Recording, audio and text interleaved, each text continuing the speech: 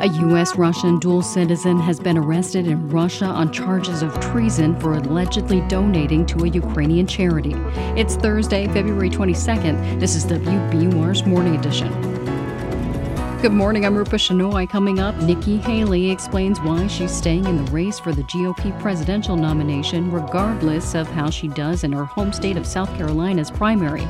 We have to go and focus on what the newer generation wants, what we need to do going forward, and it's not having two 80-year-old candidates. I think that's a problem. Also this hour, a new study finds that nearly half of American adults know someone who died from an overdose. Plus, as negotiations over a ceasefire in Gaza continue, at issue is what happens to the bodies of fighters and hostages. The basic assumption in Israel is that Hamas will hold on to hostages living or dead as an insurance policy. Mostly sunny and low 40s today. It's 7:01. Now the news. Live from NPR News in Washington, I'm Corva Coleman. Israeli police say Palestinian gunmen opened fire in the occupied West Bank today, killing at least one Israeli motorist and wounding at least 8 other people. And Israel says it shot down a rocket near the Red Sea. NPR's Daniel Estrin has more from Tel Aviv. The Israel-Hamas war has inflamed tensions in the region outside Gaza. In the West Bank, Israeli police say a trio of Palestinian gunmen carried out the fatal shooting on a main road near Jerusalem. And Iranian-backed Houthi rebels in Yemen appear to be behind more rocket attacks in response to the war in Gaza. A ship caught on fire in the Gulf of Aden, and air raid sirens wailed in the southern Israeli resort city of Eilat on the Red Sea, as an Israeli anti-missile system intercepted a rocket before it reached Israeli territory. And Israel's army says it continues to fight Hamas in Gaza City and southern Gaza. Gaza health officials say in the past day, nearly 100 Palestinians were killed in Israeli strikes. Daniel Estrin, NPR News, Tel Aviv. The Biden administration says it's poised to issue new sanctions against Russia. These are to be announced tomorrow, 1 week after the death of Russian opposition leader Alexei Navalny. U.S. officials blame Russian President Vladimir Putin for his death. U.S. officials have not laid out the details of the sanctions, but say they will be robust. A California woman who was a dual citizen of the U.S. and Russia has been jailed in central Russia. Ksenia Karolina was detained on treason charges. She had donated about $50 to a Ukrainian war effort. Her boyfriend, Chris Van Heerden, says Karolina sent him a letter from jail. I know she's safe. She made that clear to me. She's locked up with 2 women, an older woman and a younger woman. She's safe. They've built a friendship. She has someone to talk to every day. He says Karolina faces up to 20 years in Russian prison. The State Department says it is working to learn more about her case. In the U.S., lawyers for Republican-led states and business groups are urging the Supreme Court to block a federal rule. It's designed to limit harmful smog. NPR's Carrie Johnson reports they argue they're suffering serious costs to comply with the environmental rule. The Good Neighbor Rule is supposed to limit dangerous air pollution that travels across state lines from coal plants and gas pipelines. Environmental advocates say it prevents asthma, lung problems, and early death. But Ohio, Indiana, and West Virginia say the rule is a disaster because it only applies to about half the states in the original plan. At the Supreme Court, liberal justices raised doubts about intervening at this early stage in the case. But several conservatives seem critical of the EPA and its analysis on the Good Neighbor Rule. The justices could act at any time on this dispute from their emergency docket. Carrie Johnson, NPR News, Washington. You're listening to NPR News from Washington. I'm Rupa Shenoy. This is WBUR in Boston. Steward Healthcare says it wants to work with the state on an orderly departure from Massachusetts. In a letter to Governor Healy, Steward disputes many of the points the governor made in her letter to the company this week. WBUR's Deborah Becker reports. In the letter, Steward Executive Vice President Dr. Michael Callum counters the governor's contention that the company hasn't been forthcoming. Callum writes Steward has worked with the Healy administration and the officials monitoring its hospitals. Callum also says Steward has provided financial information to the state, but the state refused to accept redacted copies, protecting proprietary business details. As for the governor's request to work with Steward on an orderly transition of its 7 acute care hospitals, the company says it approached the Healy administration about that in October. Healy has asked Steward for its financial information by tomorrow. For 90.9 WBUR, I'm Deborah Becker. The MBTA is still working on a fix for a damaged cable that caused widespread power outages last week. Those outages last Thursday stopped trains on the green, orange, and blue lines. A T spokesperson says a backup system is currently powering trains. A faulty joint in an underground cable is to blame. It's expected to be fixed this week, but still needs to be tested. The T initially said last week that the issue was caused by outside factors. Governor Healey has signed an executive order to create a new state transportation task force. The group will make recommendations to finance the state's roads, bridges, and public transit. As WBUR's Ninjor and Wameka reports, a transportation advocacy group wants to make sure the process is inclusive. The group will include business leaders and several state officials. Transit advocates welcome the effort, but some are concerned the task force will lack diversity. Reggie Ramos of Transportation for Massachusetts says the order doesn't properly account for the disability community, organized labor, and communities of color. For us, it is essential for any task force to reflect the diversity of Massachusetts for it to arrive at a holistic and equitable policy recommendations. The executive order includes one spot representing low-income urban areas and one representing low-income rural areas. MassDOT says the task force will engage people who have been underrepresented. For 90.9 WBUR, I'm Zaninjor and Wameka. It's 7:06. We are funded by you, our listeners, and by Mass General Brigham Health Plan, offering innovative plans, comprehensive coverage, and a broad network of doctors, all connected to one of the world's leading healthcare systems. Mass General Brigham Health Plan, with you every day. For more information, call your broker or visit massgeneralbrighamhealthplan.org. Charlie McAvoy scored in overtime to lift the Bruins to a 6-5 victory over the Edmonton Oilers last night. Next up, the Bees skate against the Calgary Flames tonight at 9 in Canada. Also tonight, the Celtics look to keep their 6-game winning streak alive when they take on the Bulls in Chicago at 8. Mostly sunny today. We'll have highs in the low 40s. Tonight, clouds move in and temperatures fall to around freezing. There's a chance of rain overnight. Then, rain is likely throughout the day tomorrow. Highs will be back in the low 40s. It's 27 degrees in Boston. Thanks for listening to WBUR. Support for NPR comes from NPR stations. Other contributors include Schwab, with Schwab investing themes like artificial intelligence, renewable energy, or pet passion. Over 40 themes to choose from. Learn more at schwab.com. This is NPR. This is Morning Edition from NPR News. I'm A. Martinez. I'm Michelle Martin. And I'm Steve Inskeep. We put some questions to Nikki Haley.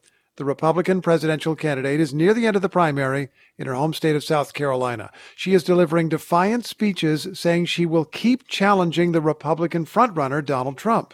People have a right to have their voices heard, and they deserve a real choice, not a Soviet-style election where there's only one candidate and he gets 99% of the vote. We don't anoint kings in this country. We have elections. And Donald Trump, of all people, should know we don't rig elections. That remark was as near as she came to mentioning Trump's effort to overturn his 2020 election defeat. But Haley has challenged Trump more than she did in the past. Yesterday, she came on the line from a campaign bus somewhere near the Savannah River. We are riding through rural South Carolina right now, so hopefully the internet service will hold up. It mostly did. The former governor and UN ambassador said to just call her Nikki. And we followed up on a remark from her speech. She said she was staying in the race even though Trump seems far ahead. I'm campaigning every day until the last person votes because I believe in a better America and a brighter future. You said, I'm campaigning every day until the last person votes. That's pretty clear, but I want to be totally clear. I read this to mean you're in for every Republican primary. Is that right? Well, I think right now the furthest we've thought is we've, certainly are going to go past South Carolina, go into Michigan, and go into Super Tuesday states. We haven't, I haven't sat down and actually thought about what comes after that. But, our goal was, look, after Super Tuesday, between South Carolina and Super Tuesday, another 20 states have voted. And that's, that's more of the representation we want, is to let people's voices be heard. I think what's really important is to know that the majority of Americans dislike Donald Trump and Joe Biden. And there needs to be a new generational leader that can go and stop with the chaos, but actually get us focused on what we need to do to get our country back on track. Do you believe that you could achieve something here for the country, even if you go on to lose every primary that you contest? I hope that I'm giving them a voice. I hope that, that we can go and talk about the fact that people don't think it's normal that under Joe Biden's watch that illegal immigrants are coming across the border and not being stopped. They don't think it's normal that we have wars around the world that are hot spots and continuing to flare up. But under Donald Trump, it's not normal, to criticize the supporters of your opponent. It's not normal to go and criticize members of the military. It's not normal to spend $50 million of campaign contributions on your own personal court cases. It's not normal to side with a thug like Putin over the allies that stood with us at 9/11. And there's so much chaos. We need to bring a sense of normalcy and we need to bring some sanity back. And that's what many Americans want, and that's what I'm trying to give them. In the last few days, you've referred to Trump as a bully. You've said he's getting meaner, that he's getting more offensive. But when I think about that as a political challenge, according to surveys, according to many interviews over time, there are some Republican voters who say this is in fact what they want. They think that somebody really rough is what is necessary in order to go after the other side, whoever they define the other side as. How do you appeal to voters who think that that's the case? Well, I think that if they believe that, I respect that they believe that, but that's not what will win a general election. People don't like when when he goes off the teleprompter and says crazy things like he'd rather take Putin's side over our allies. People don't like it when he mocks the military, and they see that he's constantly distracted by these court cases. I want to follow up on an issue that you raised. You've made it clear that you support NATO and U.S. aid to Ukraine. Former President Trump has spoken differently about it. It's also blocked in Congress. Why do you think it is that a very large part of your party has resisted additional aid to Ukraine?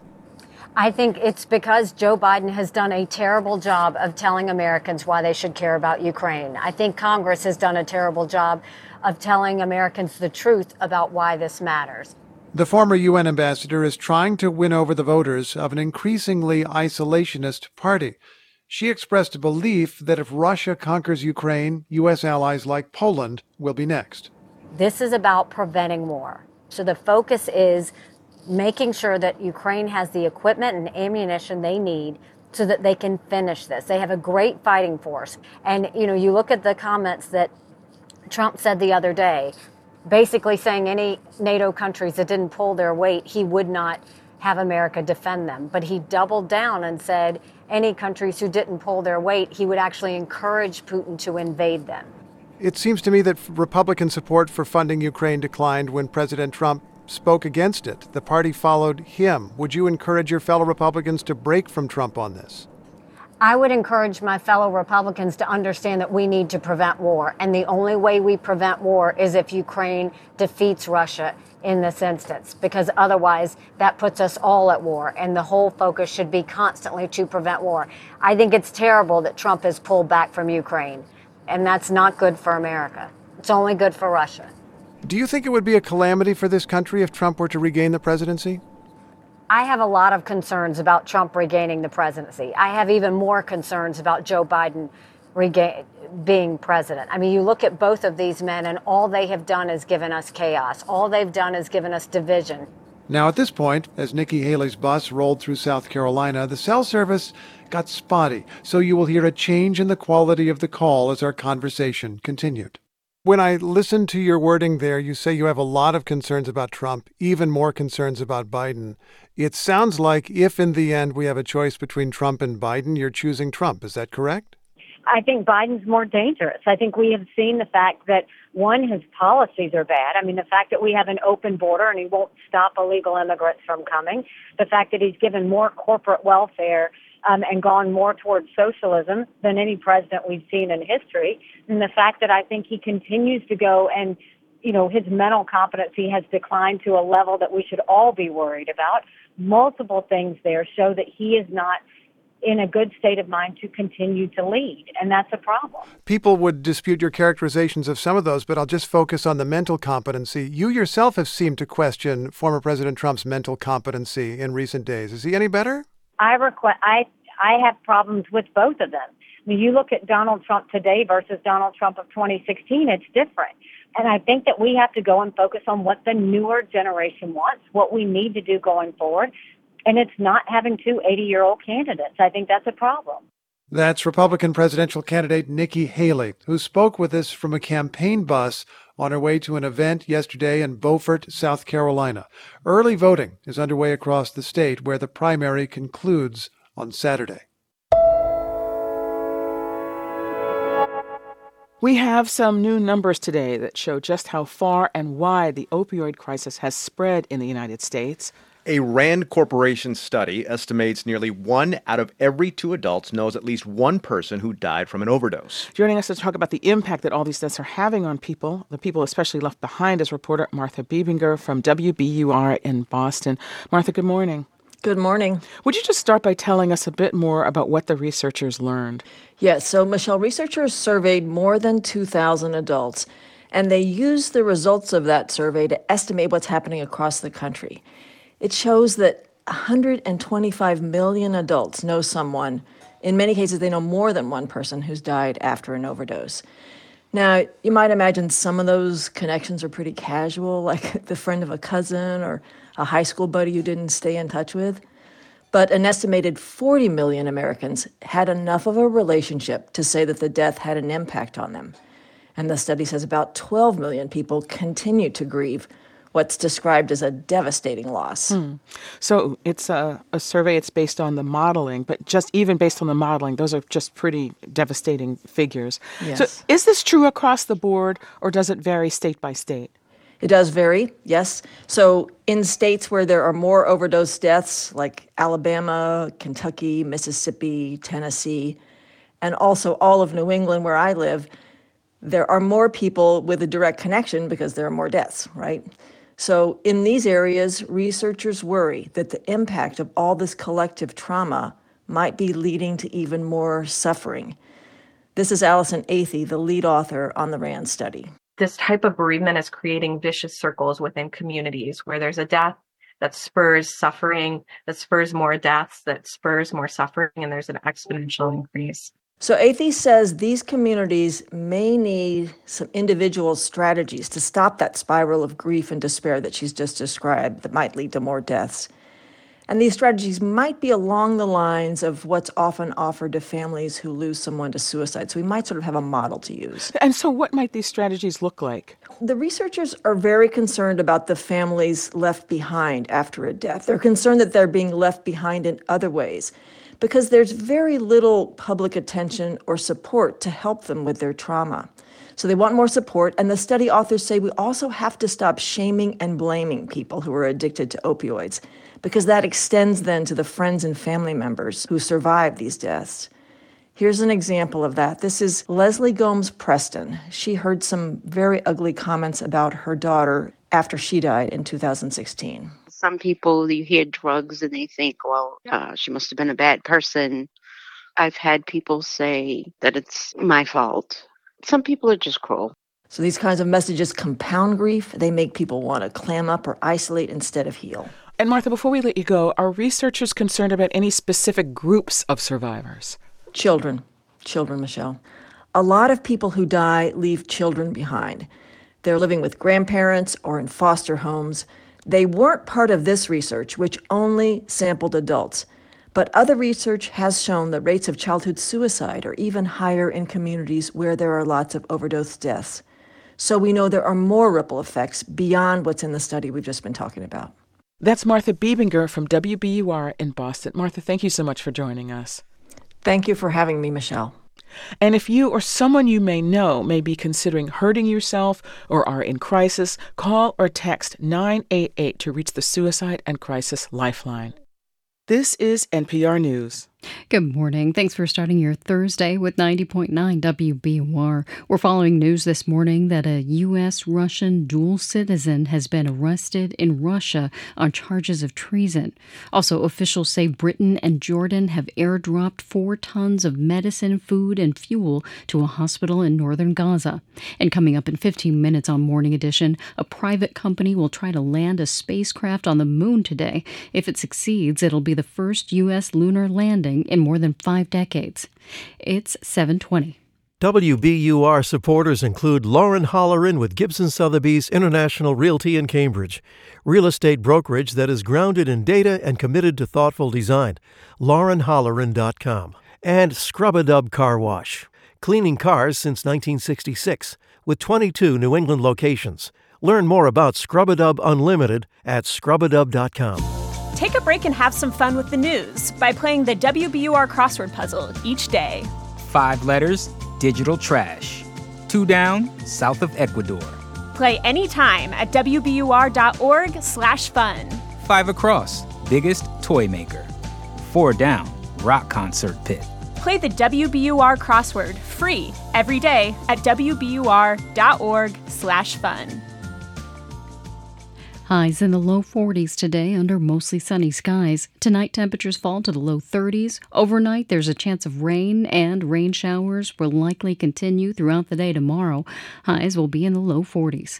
It's 28 degrees in Boston. Support for NPR comes from this station and from UCSF Health. The human brain is complex. The neurological specialists at UC San Francisco are dedicated to finding new and better ways to treat it. More at ucsfhealth.org/greatminds.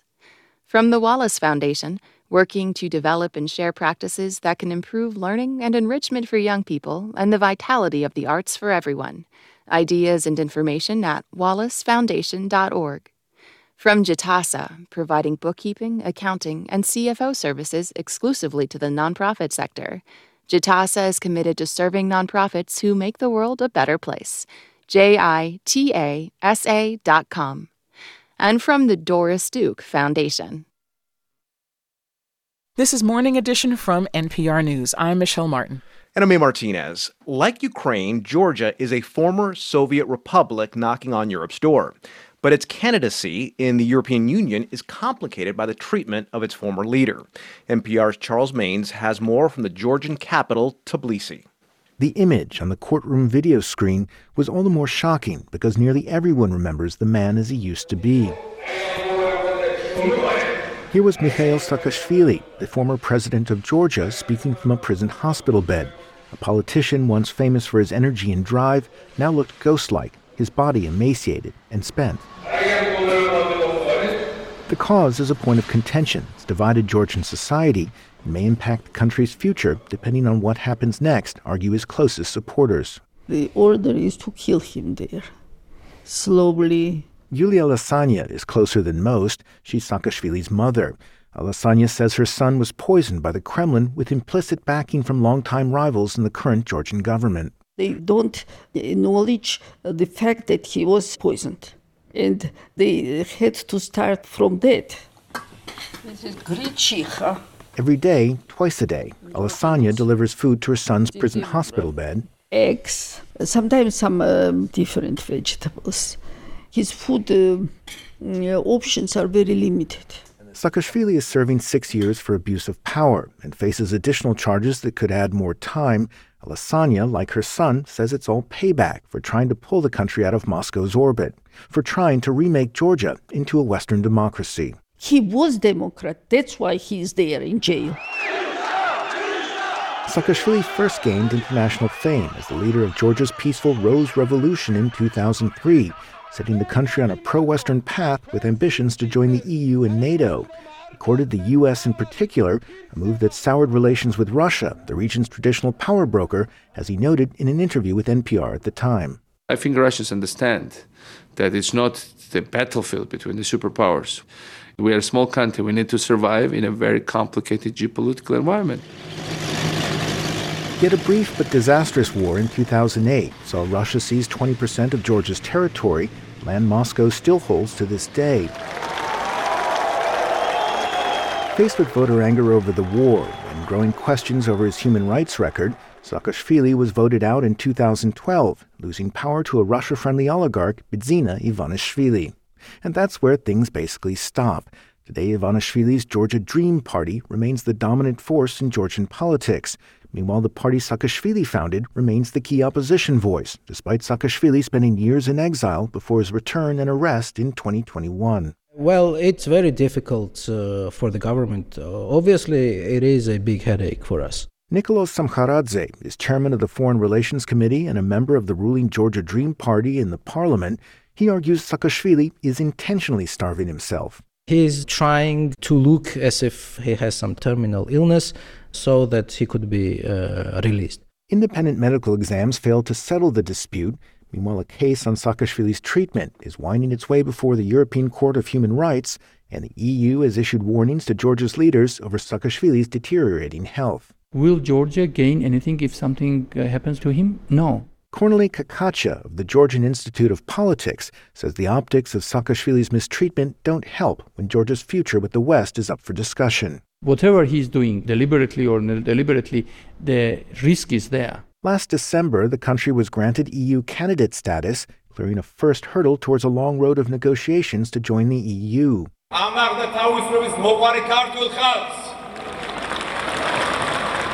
But even as Georgians rallied in celebration, EU officials warned that membership rests on Georgia's bitter political infighting coming to an end. Elections next fall may resolve that, but for now, Saakashvili remains in prison, and his mother, Yulia Alesanya, wonders how long he can survive. He's very strong morally, He's ready to fight till the last moment. And with that, she set off to deliver the former president another meal. Charles Maines, NPR News, Tbilisi, Georgia.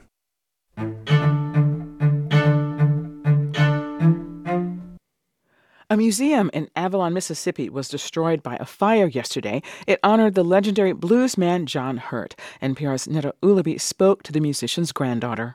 The Mississippi John Hurt Museum was a sharecropper shack with a tin roof, 200 years old.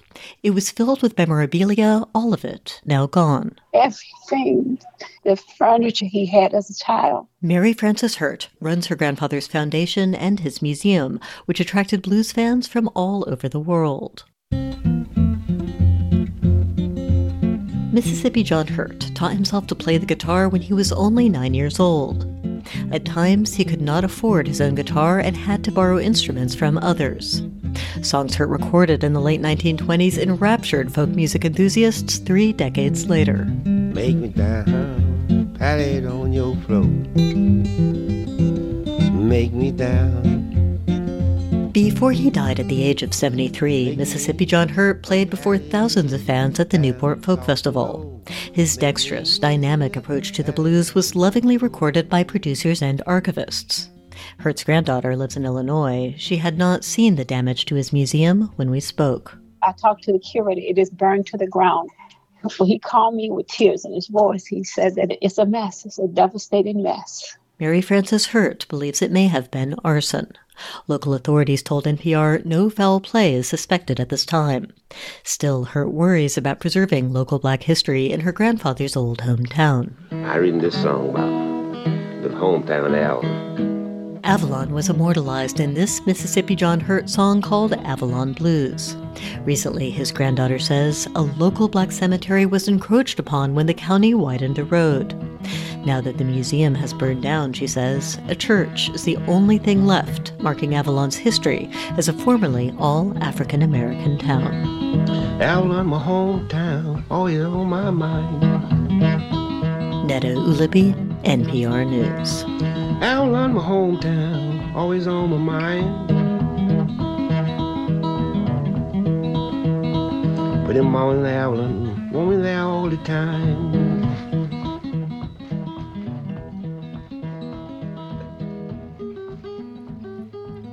This is NPR News.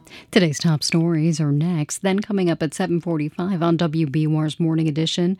After losing a major label record deal following a series of anti-Semitic comments, the artist formerly known as Kanye West is now at number 1 on the Billboard 200 albums chart. It's 7:29. Join us at City Space on Wednesday, March 6th, a few days before the Oscars, for a conversation with New Yorker writer Michael Schulman. He'll be talking about his book chronicling the last century of scandals, drama, and secrets from Hollywood's biggest night. Tickets are at WBUR.org/events. We're funded by you, our listeners, and by ThoughtForm's custom builders, committed to building high-performance, healthy homes and spaces that bring people together, supporting NENSA's John Ogden Youth and Introductory Programming. Learn more at thoughtforms-corp.com and nensa.net.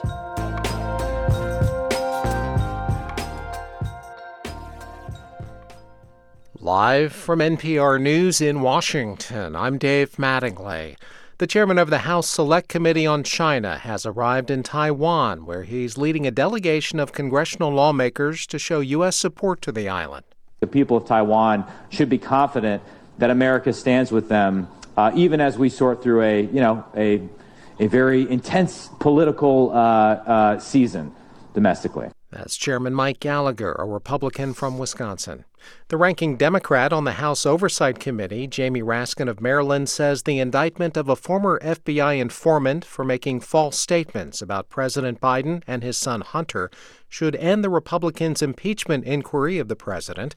Alexander Smirnov is accused of lying about Biden and his son, each receiving $5 million in payments from Ukrainian energy company Burisma. Hunter Biden once sat on the company's board. The Justice Department says Smirnov told the agency officials with links to Russian intelligence, in part, were behind that claim. Here's Raskin speaking to reporters yesterday. It appears like the whole thing is not only obviously false and fraudulent, but a product of Russian disinformation and propaganda. House Republicans say the impeachment inquiry into the president will continue. Wall Street futures are mostly lower this morning. This is NPR News from Washington. This is WBUR in Boston. I'm Rupa Shenoy. Boston City councilors are making plans in case 2 local hospitals go under. The for-profit Steward Healthcare owns Kearney Hospital in Dorchester and St. Elizabeth's in Brighton. Steward said last month that its financial difficulties put its operations in jeopardy. Governor Healy has suggested the company leave the hospital business in the state. City Councilor Liz Braden and 2 colleagues organized a hearing today to brainstorm ways to continue patient care regardless of what happens with Steward. It's not like a restaurant that you can close it up and open it again in 10 months' time. People need care now, and we can't just walk away and say, oh, tough. Braden says other teaching hospitals in the area have told her they don't have the capacity to take on new patients. The city is also exploring ways to boost capacity at local community health centers. A housing watchdog group is suing 20 Boston landlords, saying they refused low-income housing vouchers as required by law. WBUR's John Bender reports. The nonprofit Housing Rights Initiative spent a year reaching out to area landlords posing as potential renters with Section 8 vouchers. It documented the alleged refusals, the subject of the complaint in its lawsuit. Aaron Carr is the group's executive director. So what you're seeing here in the lawsuit is actually the tip of a very discriminatory iceberg. And one thing to keep in mind here is that housing discrimination is not an isolated incident. It is part of an industry-wide problem. The nonprofit brought a similar suit in New York. The local trade association, Mass Landlords, says though none of its members are named defendants, the state could help by providing better training to landlords on how to navigate housing laws. For 90.9 WBUR, I'm John Bender. Tonight, UMass Lowell will honor the first black professional basketball player. Harry Bucky Lou played with the Pawtucketville Athletic Club in Lowell. It was part of the New England Basketball League. Biographer Chris Boucher wrote a book on Bucky Lou. He started playing in Lowell in 1902 as the first black player in an integrated game. He stayed in the game another 25 years. He went on to become the first black professional manager, coach, owner, referee. He was also the first black coach of the integrated team. A plaque honoring Lou will be presented to his granddaughter before tonight's UMass Lowell men's basketball game. It's 7:34. We're funded by you, our listeners, and by Plymouth Rock Assurance, auto and home insurance that strives to treat you with kindness and humanity because they believe there's never been a better time for nice. PlymouthRock.com. The Bruins beat one of the strongest teams in the NHL last night in Canada. Boston scored in overtime to claim a 6-5 win over the Edmonton Oilers. Next up, the Bees stay in Canada to take on the Calgary Flames tonight at 9. In NBA action, the Celtics play the Bulls in Chicago tonight at 8. Mostly clear skies today. Highs will be in the low 40s. It grows overcast tonight and will have temperatures around freezing. There's a chance of rain overnight and showers are likely throughout the day tomorrow. Highs will be in the low 40s. It's 29 degrees in Boston. You're with WBUR. Support for NPR comes from this station and from the Public Welfare Foundation, committed to advancing a transformative approach to justice that is community-led, restorative, and racially just. Learn more at publicwelfare.org. From the Lodestar Foundation, inspired by the principle that helping someone else less fortunate is a path to a happier, healthier, and more meaningful life. Learn more at lodestarfoundation.org. And from the John D. and Catherine T. MacArthur Foundation at macfound.org. It's Morning Edition from NPR News. I'm Michelle Martin in Washington, D.C. And I'm May Martinez in Los Angeles, California. The U.S. may be hours away from landing its first commercial mission on the surface of the moon. This evening, the robotic probe known as Odysseus is scheduled to touch down on the lunar surface. If successful, it would be the first U.S. lunar landing in more than 5 decades. But, as NPR's Jeff Brumfield reports, there's a lot that could go wrong. 3, 2, 1. The spacecraft was built by a Houston company called Intuitive Machines. It took off from Florida last week. And liftoff. Go SpaceX, go IM-1, and the Odysseus lunar lander. The probe is one of several NASA has paid for. It's costing a little over $100 million for this mission, a relative bargain when it comes to space exploration. Chris Quilty is the CEO of Quilty Space, which analyzes commerce in the final frontier. He says NASA is hoping to encourage business on the moon. They wanted to facilitate the growth of the commercial sector. And you can see that in action, on this Intuitive Machines flight. On board is a space-aged fabric from a large sportswear company, a few pieces of private art, and a small test of a system to securely back up data on the moon, a place that hackers presumably would have a hard time reaching. NASA is also using Odysseus for several scientific instruments. Their data will help the space agency with its Artemis program to send people back to the moon. But before NASA can realize its ambitions and your pictures can be stored on a lunar hard drive, Odysseus has to stick the landing. Privately funded missions from Israel and Japan have both crashed in recent years, and another NASA-backed mission from the company Astrobotic fell back to Earth last month after suffering a fuel leak. Yeah, man, we could really use Neil Armstrong at this point, right? Even though Armstrong and others landed perfectly on the moon in the 1960s and 70s, lunar landings are still tough. Jonathan McDowell is an astronomer with the Smithsonian Observatory. We feel like it's a solved problem, but it's really still cutting edge. Robotic missions like Odysseus must automatically fly themselves down to the surface. They can't use parachutes because there's no air up there. McDowell says Odysseus could well crash like many landers before it, but he says companies are learning from each mistake. Even when they fail, they're not failing ignominiously, I would say. And so, with a certain amount of iteration, a few more tries, I'm confident that they can succeed. Jeff Brumfield, NPR News.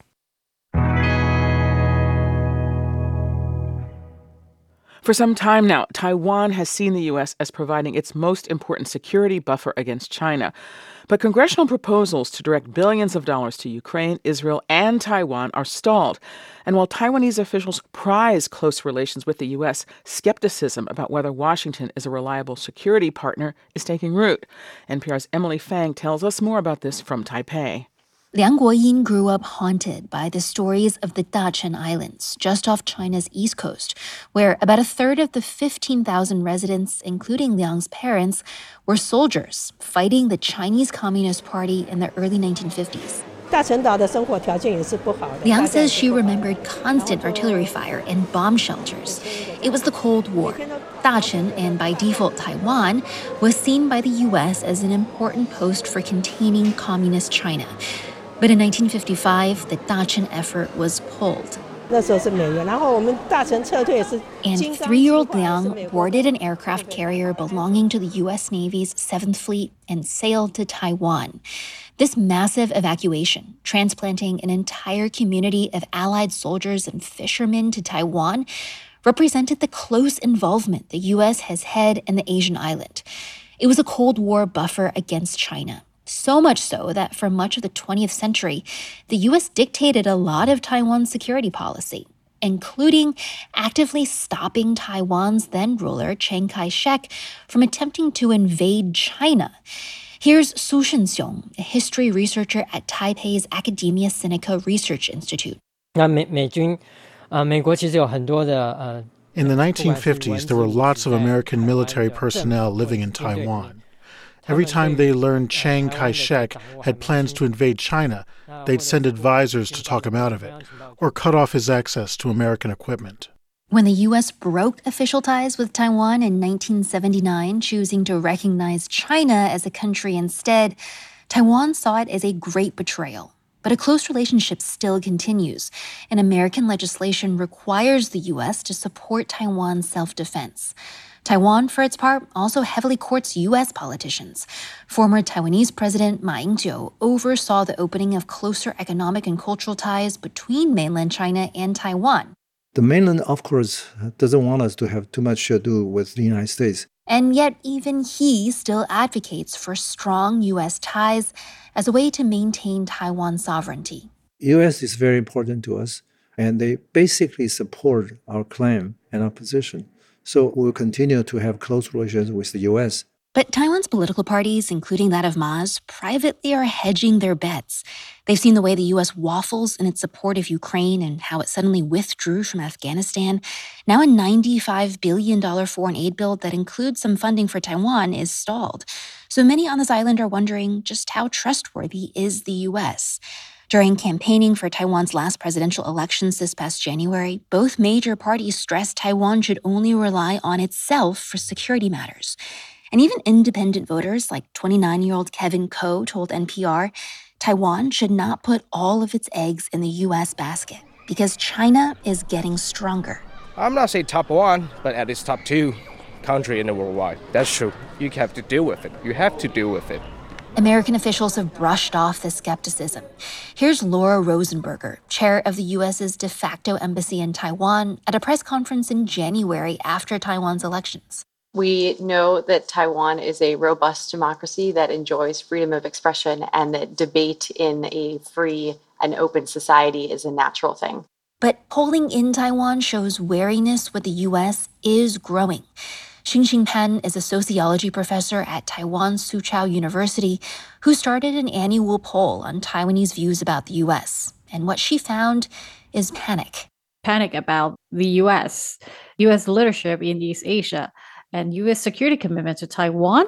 In 2021, we were surprised that only 45% of the population here trust the United States. Trust that the U.S. will live up to its security assistance commitments to Taiwan, Pan says.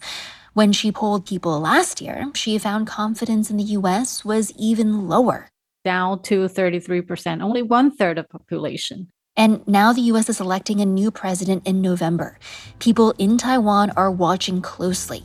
They don't vote in the U.S., but what the U.S. does impacts them greatly. Emily Fang, NPR News, Taipei, Taiwan.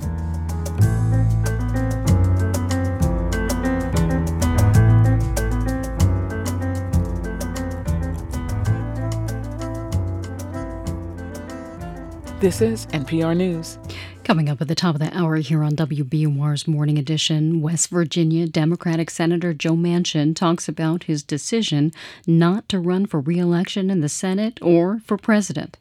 Mostly sunny and low 40s today. Tonight it grows overcast. Temperatures will fall to the low 30s, and overnight there's a good chance of rain. Then there's a good chance of rain all day tomorrow. It'll be in the low 40s. It's 29 degrees in Boston. Funding for WBUR's Business Report comes from Vertex, where cell and genetic therapies teams are using innovation to create and deliver transformative therapies for people living with serious diseases. Learn more about how you can make your mark and shape the future at Vertex. Career opportunities at vrtx.com. Winter tourism is playing an increasingly important role in the Cape Cod hospitality industry. Tourism officials on the Cape say that's due in part to increased second home ownership in the area following the pandemic. Paul Niedzwiecki is executive director of the Cape Cod Chamber of Commerce. He says more than one-third of the Cape's housing stock is now second homes. So we see a lot of extending of seasons, businesses staying open year-round. And then we get that piece of February vacation starts with the families coming down. So February vacation, April vacation. NetsWiki says the Cape is also seeing a steady increase of tourists during the summer, with record numbers in 2021 and 2022.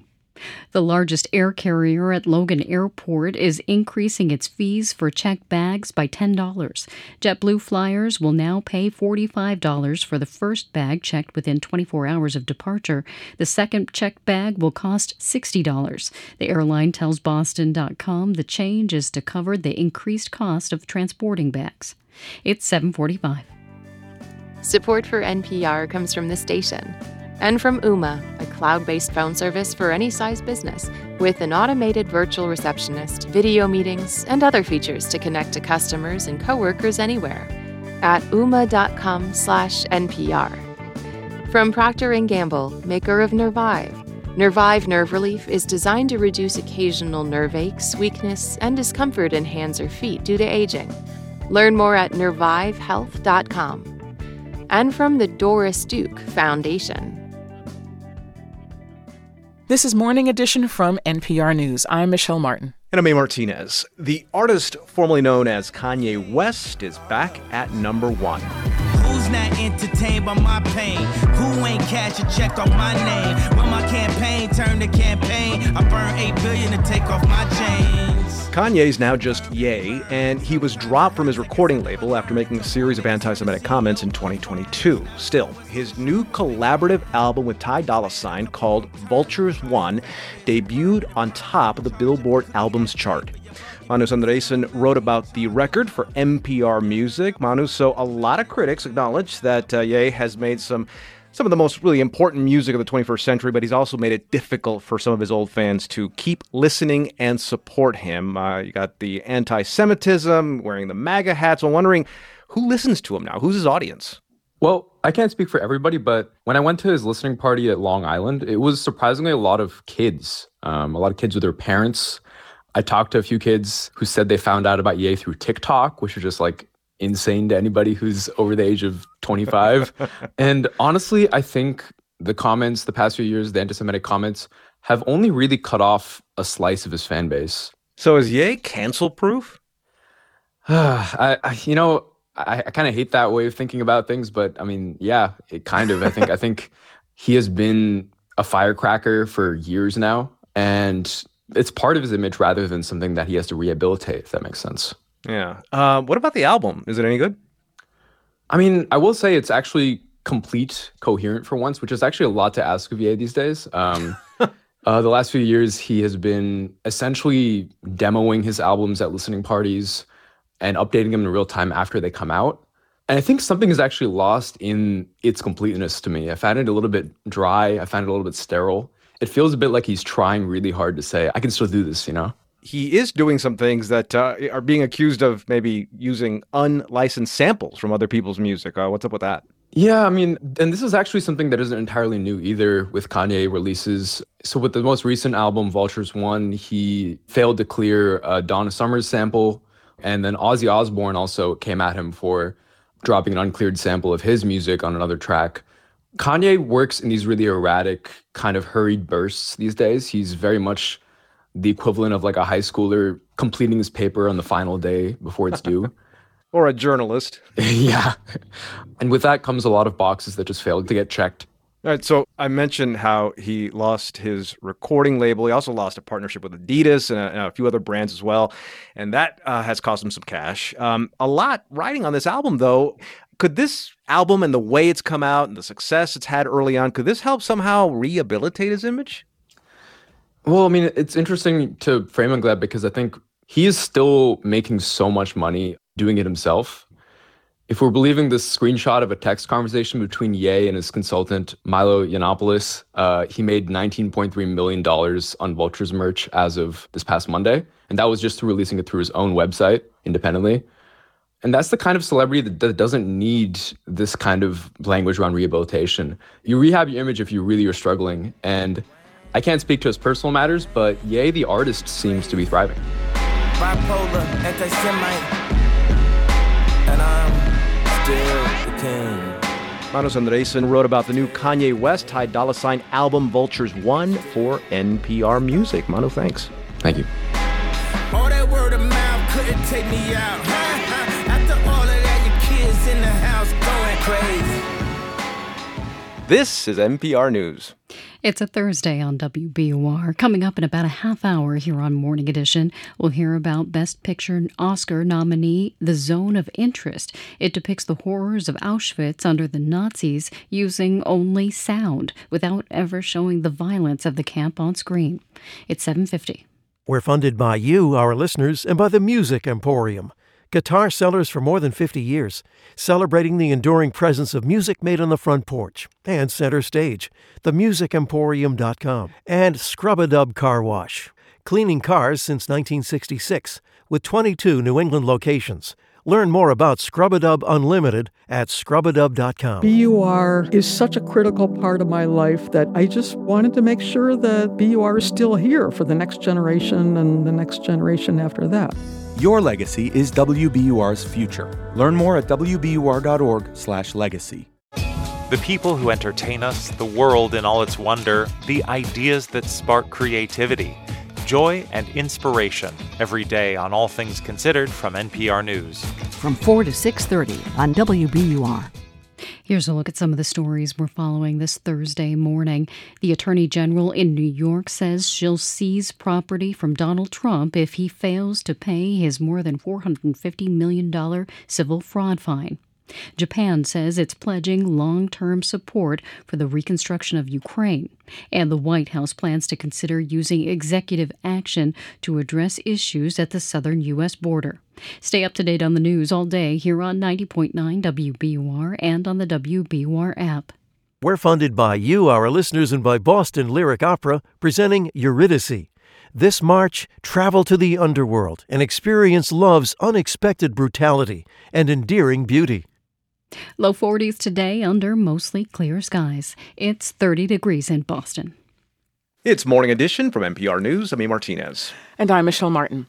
When Hamas rampaged through southern Israel on October 7th, the group took the bodies of some of the people they killed back to Gaza. They are still holding them. The Israeli military killed many Hamas fighters that day also and still holds those bodies. NPR's Greg Myrie tells us that for years now, Israel and Hamas have been retaining the bodies of the dead to use as bargaining chips.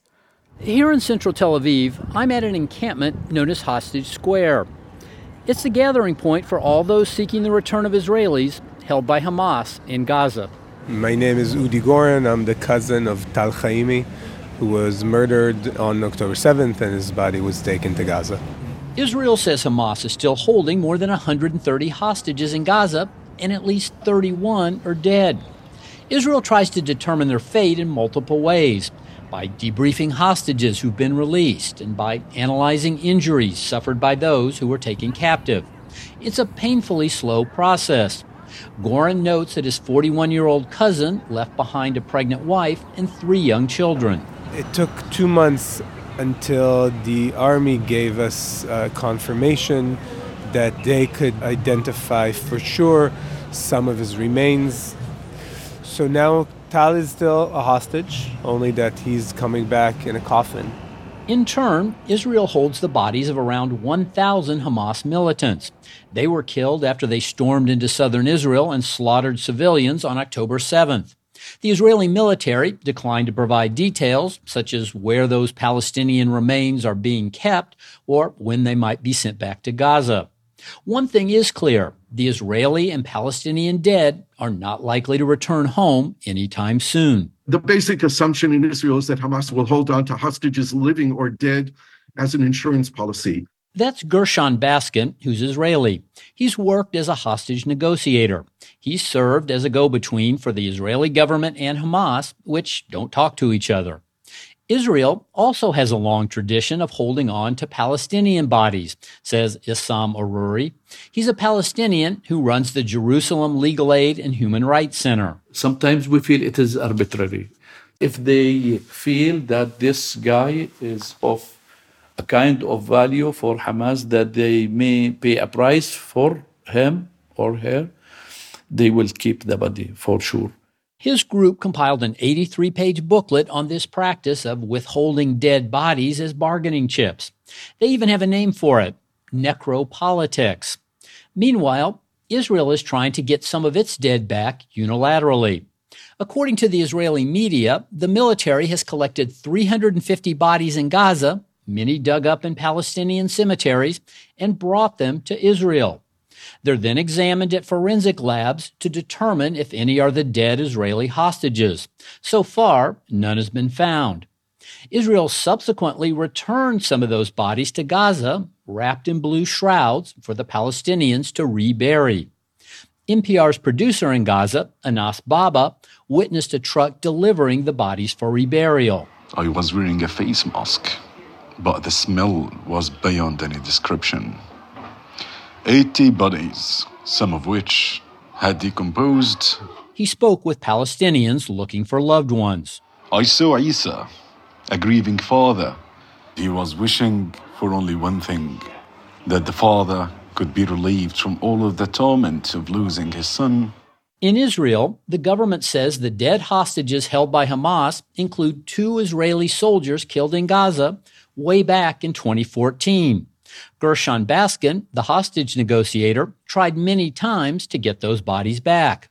Israel has held up to hundreds of Palestinian bodies over the years and tried to negotiate them. Initially, the Israeli plan was bodies for bodies, and Hamas never took that bait. They were never interested in it. Baskin asked Hamas why they rejected a lopsided exchange in their favor. And they said to me, according to our faith, their souls are already in paradise. They're already in heaven. It doesn't matter where their remains are. They're buried. Standoffs like these have been part of the conflict for decades. Israel has several cemeteries dedicated to Palestinians who died during attacks against Israel. The simple grave sites do not have names on them, just numbers. Palestinians call them the cemeteries of numbers. Issam Aruri, the Palestinian human rights lawyer, says his group has documented 256 bodies in these cemeteries. He first began this work in 2008. The first case actually was a cousin of mine. The argument that we used in the court at the time, his mother was 80, his father was 85, and their last wish is to bury their son before they die. And we succeeded to release the body. But in many cases, Palestinians haven't been able to get the bodies back. Saleh Barghouti was wanted by Israel when he was shot dead by the military in 2018 in the West Bank city of Ramallah. Nearly 6 years later, his mother, Suhair Barghouti, still doesn't know where his body is. I know that it can be in the cemetery of the numbers, or it could be still in the morgue. I, as a mother, would like to know where, because I'm boiling inside, not knowing where the dead body of my beloved son is. We met in her living room. It's a shrine filled with posters of her sons and her late husband, all involved to varying degrees in the conflict and linked to Hamas. The 64-year-old widow says she was arrested in October, then released 5 weeks later as part of an exchange for some of the Israeli hostages. Both Israelis and Palestinians see the withholding of their dead as insults to Jewish and Islamic tradition. Both religions seek swift burials, often on the day of death. Again, Gershon Baskin. Muslims want to bury in the same day, before sundown. Jews will bury before midnight. Islam and Judaism are so similar in so many aspects, and this is one of them. Back at Hostage Square in Tel Aviv, Udi Goren accepts the priority of getting the living hostages released first. But he says his cousin, Tal Haimi, still deserves a proper funeral. We want to get my cousin's body back to be buried at home in his kibbutz where he was born and raised and where he chose to raise a family and where he died defending the kibbutz. The family has no idea when that day might come. Greg Myrie, NPR News.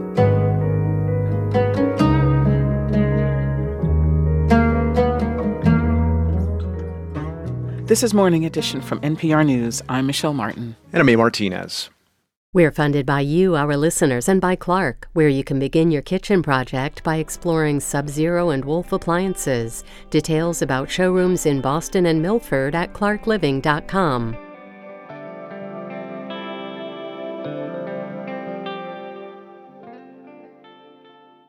I'm executive producer of podcasts Ben Brock Johnson, and this is 90.9 WBUR FM Boston, 92.7 WBUA Tisbury, and 89.1 WBUH Brewster. Listen anytime with our app or at WBUR.org. WBUR, Boston's NPR news station. The White House is considering executive action to deal with the border using immigration powers enacted under former President Donald Trump. It's Thursday, February 22nd. This is WBUR's Morning Edition. Good morning, I'm Rupa Shenoy. Coming up, President Biden's younger brother testified to a Republican-led impeachment inquiry that Joe Biden never had any involvement in his family's business dealings. Also this hour. I didn't want to be a spoiler. I just didn't want to be a situation to where I've handicap on one side or the other. West Virginia Democratic Senator Joe Manchin explains why he isn't running for re-election in Congress or for president. Plus, how black Bostonians in the 19th century helped thousands of people escape enslavement in the South. I'm not going to say there's no Underground Railroad without Boston, but I will say this. Boston really is like the hub, the capital of the abolitionist movement. Mostly sunny and low 40s today. It's 8:01. Now the news. Live from NPR News in Washington, I'm Corva Coleman. The United Kingdom and Jordan have airdropped aid into Gaza. Jordan has done this before, about a dozen times, but this is the first time Jordanian planes have dropped British aid into the occupied territory. NPR's Lauren Frayer has more from London. The UK Foreign Office says Jordanian Air Force planes airdropped UK-funded medicine, fuel, and food directly to Tal al-Hawa Hospital in northern Gaza. It says the 4-metric-ton shipment is equipped with GPS so that officials can track exactly where it's distributed. The United Nations says Israeli restrictions, fighting, and a breakdown of order on the ground have made it difficult to deliver aid by land. Convoys have had to turn back from northern Gaza in recent days.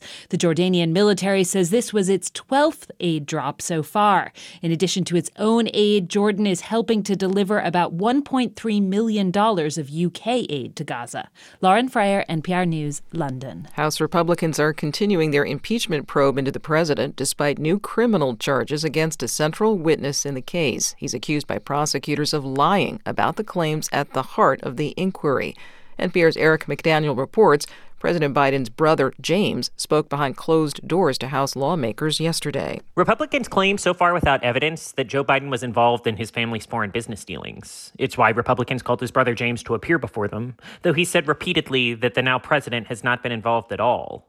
Here's lead investigator Republican Jim Jordan of Ohio on the charges against a central witness. Well, I mean, it is what it is, so doesn't change the fundamental facts. House Republicans are eager to set up a contrast with GOP frontrunner, former President Donald Trump, who's facing more than 90 criminal charges ahead of a general election. But it remains to be seen whether Republicans have the near unanimous support within the caucus that they'd need to impeach Joe Biden.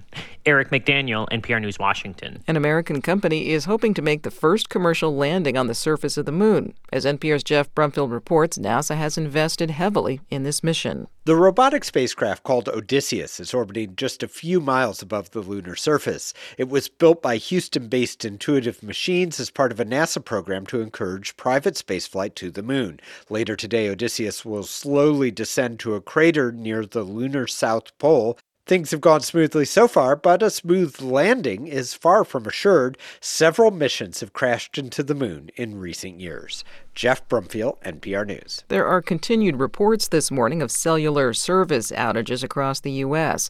The tracking website Down Detector says major cell providers are affected, including AT&T, Verizon, and T-Mobile. Some jurisdictions are saying people may have trouble placing 911 calls from their cell phones. There are cautions from officials from San Francisco to Erie, Pennsylvania. You're listening to NPR. From WBUR in Boston, I'm Rupa Shenoy. Congressman Stephen Lynch says he's prepared to expand federal investigations into Steward Health Care if the company does not cooperate with public officials. Stewart operates 7 Massachusetts hospitals and is in severe financial distress. WBUR's Priyanka Dayal McCluskey has more. Stewart officials say they're cooperating with state and federal officials, but Representative Lynch says that's not true. Despite their statements to the contrary, they have not been cooperative, they have not been collaborative in terms of giving us the information that we need to make important decisions with respect to the health care of the constituents that we represent. Governor Maura Healey has ordered Stewart to disclose detailed financial documents by the end of the week.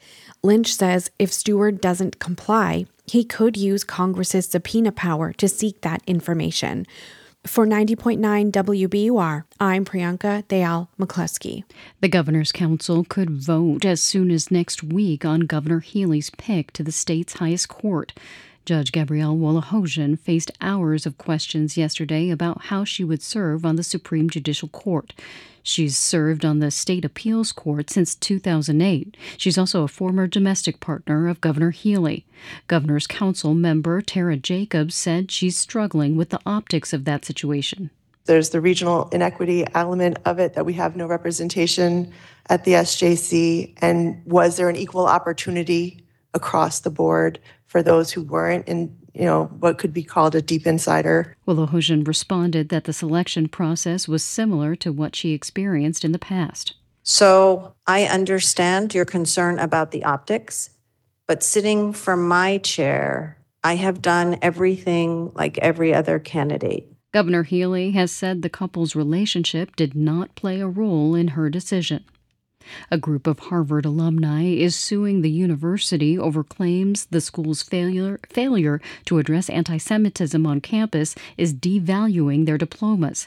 The 10 alumni say Harvard repeatedly failed to address anti-Semitism on campus well before Hamas's October 7th attacks.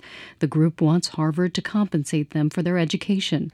They also want the school to fire staff who engage in what they claim is anti-Semitic propaganda. A new study from Harvard's T.H. Chan School of Public Health finds exposure to air pollution can increase the risk of heart attacks and strokes in seniors. The researchers compared seniors' hospital records against their exposure to tiny air particles. Those particles come from sources like coal and car exhaust. Joel Schwartz was one of the study's authors. When people breathe it, it produces the kinds of things that produce all of the diseases of aging. Because aging is mostly due to too much inflammation in the body. The study also found the impacts fall disproportionately on people who live in disadvantaged neighborhoods. It's 8:07. Support for NPR comes from NPR stations. Other contributors include Charles Schwab, committed to putting clients first, with financial consultants ready to serve clients and 24/7 live help. Learn more at schwab.com. And the listeners who support this NPR station. The Celtics look to keep the wins coming as they head to Chicago to take on the Bulls. Game time is 8 p.m. And it was an exciting finish on the ice in Canada last night as the Bruins scored in overtime to beat the Edmonton Oilers by 1. Final score was 6-5. The Bees stay in Canada to skate against the Calgary Flames tonight at 9.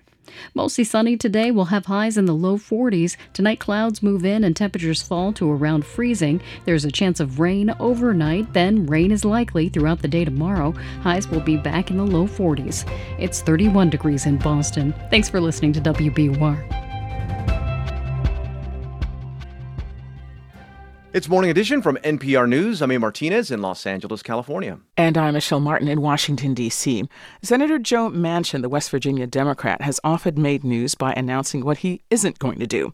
Over the course of the Biden presidency, Manchin withheld his support for legislation that was central to the president's agenda: federal voting rights, climate change, the social safety net, some tax reform.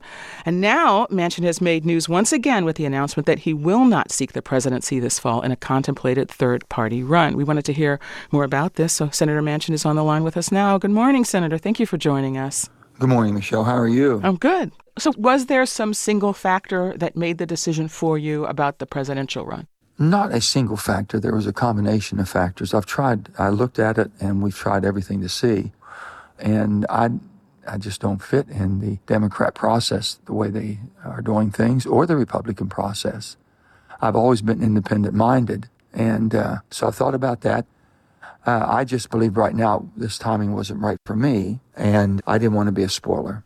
I just didn't want to be a situation to where they attribute me taking votes or handicapping one side or the other. So you just said, and you've said before, you are not interested in being a spoiler, and that does tend to be the history of third-party candidates, right? So what role do you envision for yourself? I would speak out to the middle. I mean, for the middle that feels they don't have a voice, if I can be a voice, I can tell you, it's difficult being in the middle. When there was a 50-50 Senate in the last Congress, the 117th Congress, it's not an enviable place to be. Everyone says, oh, you have so much power.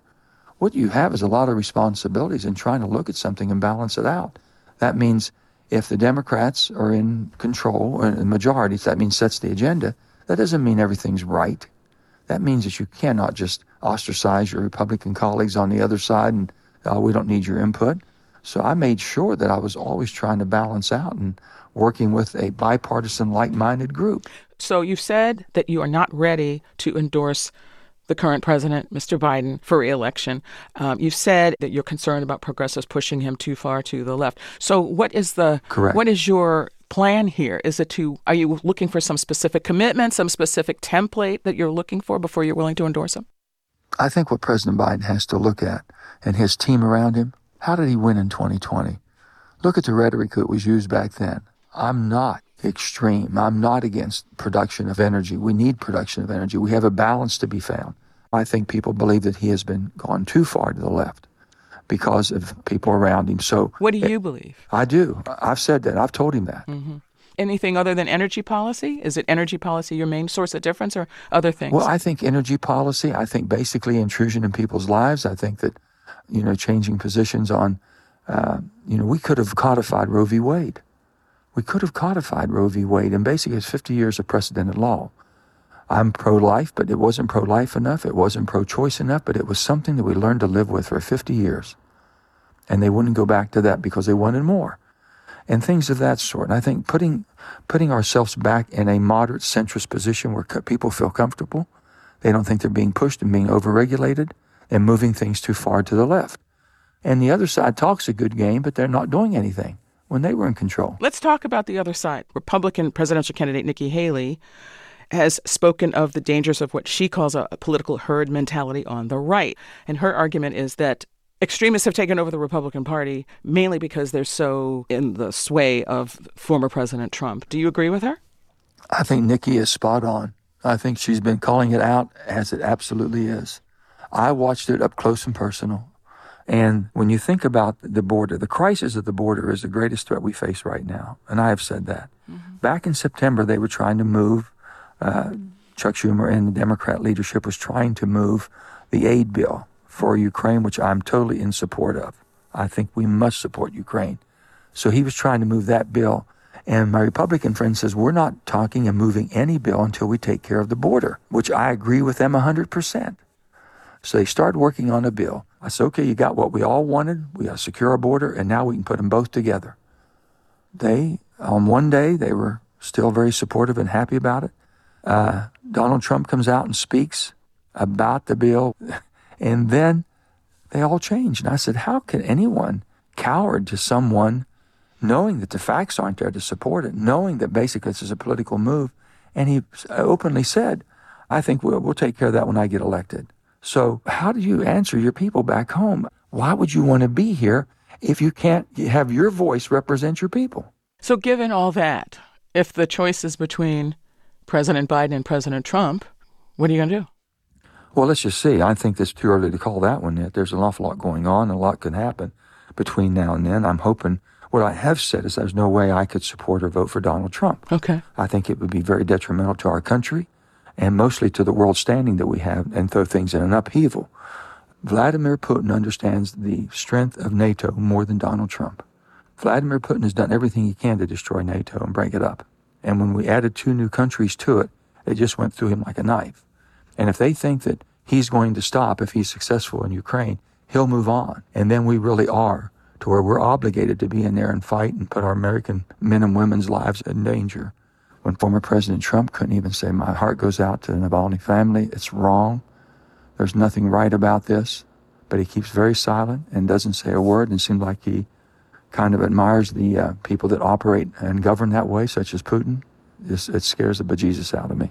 What about Nikki Haley? Would you consider supporting a Haley candidacy? Well, let's just see what's out there. I would consider anyone that truly puts their country before themselves and wants to bring people together. But when you start denigrating and villainizing other people, and hatred and revenge is going to be basically your mode of operation, that's not right. There's nothing normal about that.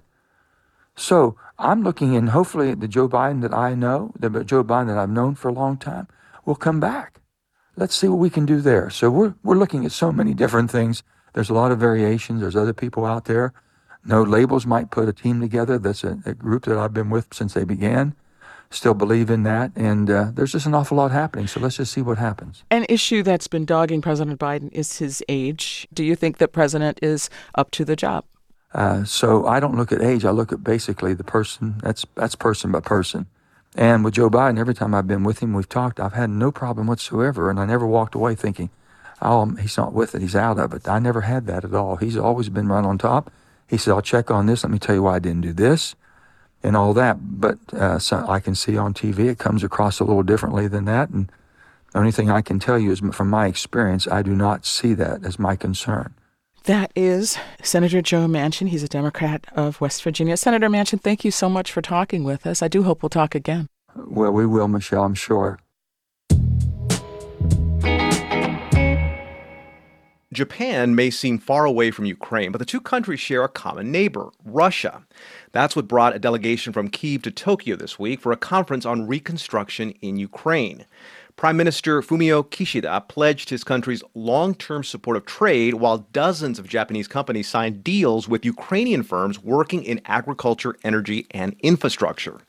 Japan's economic assistance is a welcome respite for Ukraine as U.S. military aid falters and after the loss of a key city on Ukraine's eastern front, Avdiivka, to Russia.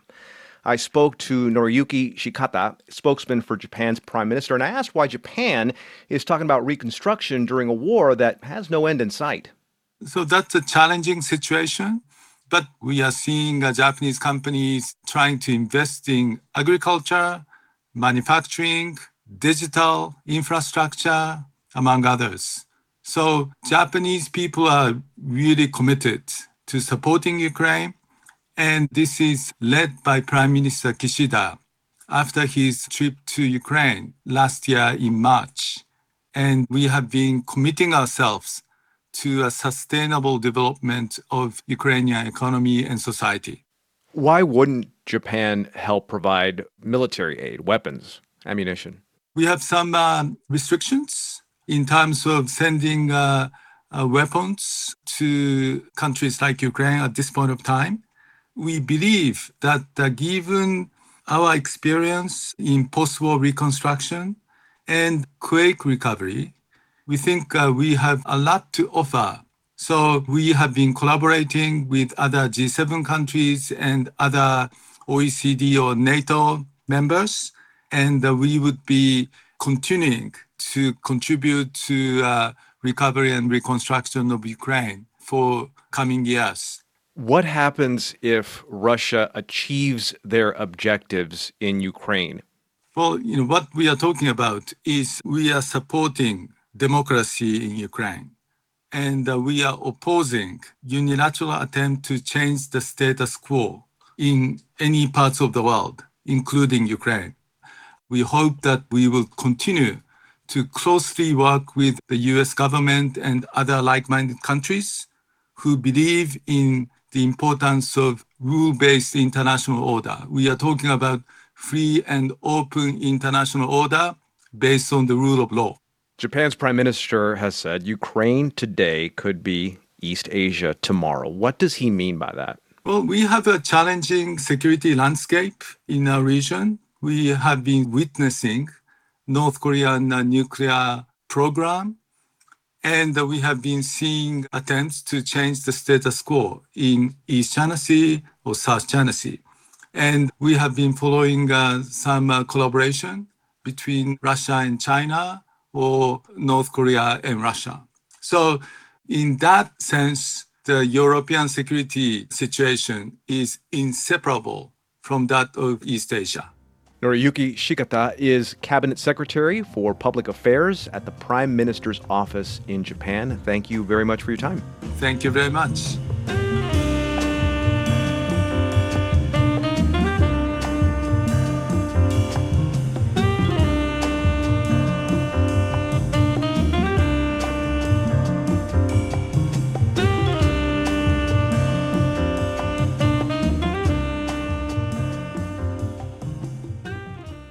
This is NPR News. Good morning. Thanks for starting your Thursday with WBUR. We're following news this morning that a U.S.-Russian dual citizen has been arrested in Russia on charges of treason. Also, officials say Britain and Jordan have airdropped 4 tons of medicine, food, and fuel to a hospital in northern Gaza.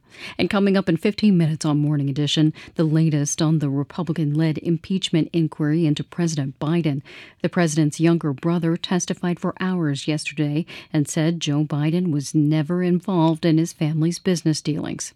It's 8:20. WBUR supporters include The Huntington, with John Proctor as the villain, a touching and bitingly funny new comedy, now through March 10th at the Huntington Calderwood Pavilion, huntingtontheater.org. You follow the news every day on WBUR, but how well do you really know the news? It's time to play the puzzle. One across, digital trash. 5 letters, south of Ecuador. Play the WBUR crossword puzzle anytime at wbur.org/fun. 5 across, biggest toy maker. 4 down, rock concert pit. Play the WBUR crossword free every day at wbur.org/fun. Highs in the low 40s today under mostly sunny skies. Tonight, temperatures fall to the low 30s. Overnight, there's a chance of rain, and rain showers will likely continue throughout the day tomorrow. Highs will be in the low 40s. It's 32 degrees in Boston. Support for NPR comes from this station and from Your Part-Time Controller, specializing in nonprofit accounting.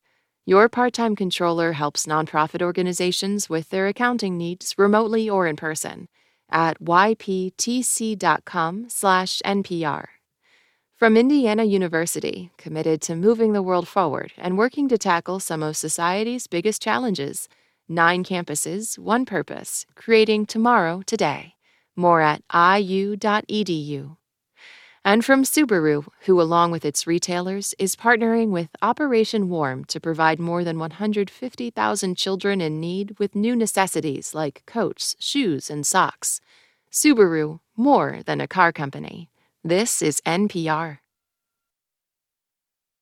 This is Morning Edition from NPR News. I'm Michelle Martin. And I'm A. Martinez. One of the 10 nominees for the Best Picture Oscar is the Holocaust drama The Zone of Interest. It's about the Nazi death camp at Auschwitz, which was also the setting for Steven Spielberg's classic Schindler's List and the recent Hungarian film Son of Saul. But British director Jonathan Glazer set out to make a Holocaust film in which genocide is never shown. It is only heard in the distance in a film that demands that the audience listen. NPR's Bilal Qureshi spoke with its creators, and a note, this piece does discuss some details of the concentration camp. The first scene in The Zone of Interest shows a picture-perfect German family picnicking by the lake. But this is not just any picnic. The year is 1943, and as they drive home to their villa, it's revealed that the family shares a wall with the extermination camp at Auschwitz. The patriarch is the camp's commanding officer.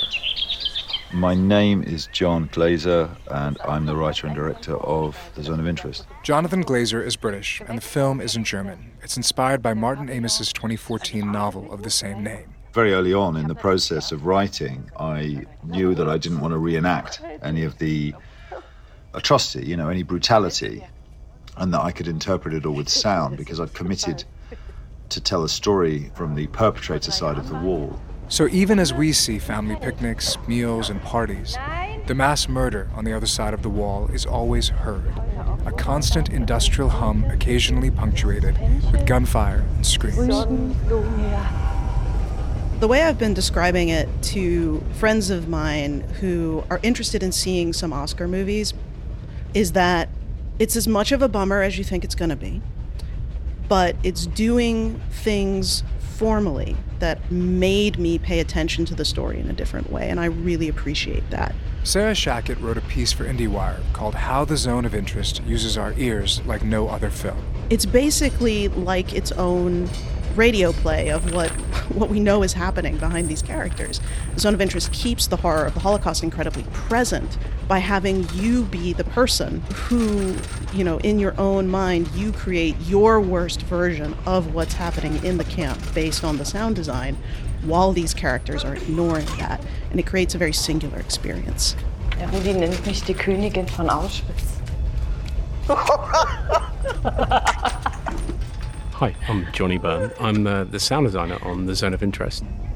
The process of making the film was, we saw it as two films. One is the family drama, and the second film is a film you only hear, and that's a horrorscape. And it's the sound that comes from over the wall into the family house. Over the course of a year, sound designer Johnny Byrne and his team traveled across Europe gathering field recordings and ambient sounds for what they referred to as Film 2, while Jonathan Glazer and his actors shot the bucolic family film in Poland, Film 1. It was almost like the pictures, trying to make them as flat as possible, knowing that the sound that I was going to be getting to further down the line was going to be an absolute kind of typhoon of horror, really. In order to accurately represent the sound of Auschwitz, I realised pretty early on that I had to research an awful lot and understand what happened, and we had the access to the Auschwitz Memorial Museum archives, which has a lot of unpublished material. Things that were specifically mentioned as having a sound, like, the awful sound of the electric fence, and I collated all of those into a many hundred-page document that became my Bible for what to go and find and record. Many of the film's most unsettling scenes come at night, as the flames from the crematorium cast light on the family villa. So, in the scene we begin with Rudolf Huss standing in his garden smoking a cigar, and you're aware of a faint buzz of the electric fence, and you hear guards' voices along the wall to the side of him, and they are ushering prisoners up to the gas chamber at the end of the garden. And Rudolf walks across the garden, and he notices the shower tap is dripping in the pool, and he turns that off, and that reveals that what you thought was running water is actually more the hum of the incinerator, and what you thought was the rattling of the shower head is actually trapped prisoners banging on the door of the crematoria. And basically what you have is a man smoking a cigar in his garden whilst he's murdering 1,000 people 50 yards away. I mean, it was an awful scene to work on, frankly. In fact, the whole film was pretty awful to work on. But we had to reproduce that as accurately and obviously without sensation as possible, because it's important to say, this happened and this is how it happened. But some critics have not appreciated Jonathan Glazer's aesthetic and sonic treatment of the Holocaust. IndieWire's Sarah Shackett says she understands the criticism. That's fair to say. It's also fair to say that, doing it the traditional way is diminishing returns as well. So how do we keep telling these stories in a way that is impactful for new audiences, 70, 80 years after the events? Earlier this week, The Zone of Interest won 3 BAFTAs, the British equivalent of the Oscars. And while accepting on stage, producer James Wilson said the film was always meant to be more than a period film. A friend wrote me after seeing the film the other day that he couldn't stop thinking about the walls we construct in our lives, which we choose not to look behind.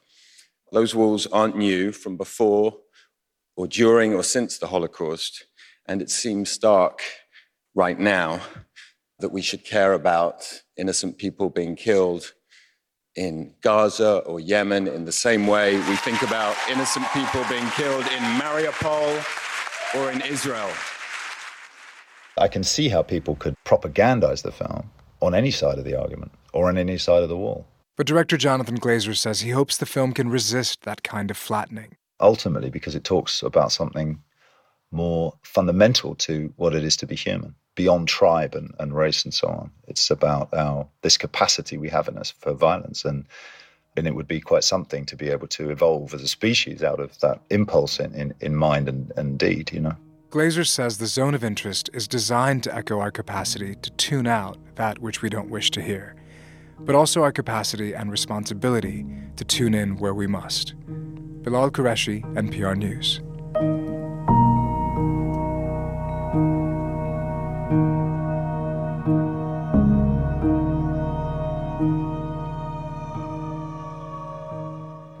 This is NPR News. Today's top stories are next. Then coming up at 8:45 on Morning Edition, we mark Black History Month by remembering how Black Americans in Boston worked to free people from enslavement in the South through the Underground Railroad.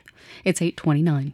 We're funded by you, our listeners, and by AL Prime Energy Consultant, providing wholesale and retail fuel products located in more than 60 communities in and around Greater Boston. alprime.com.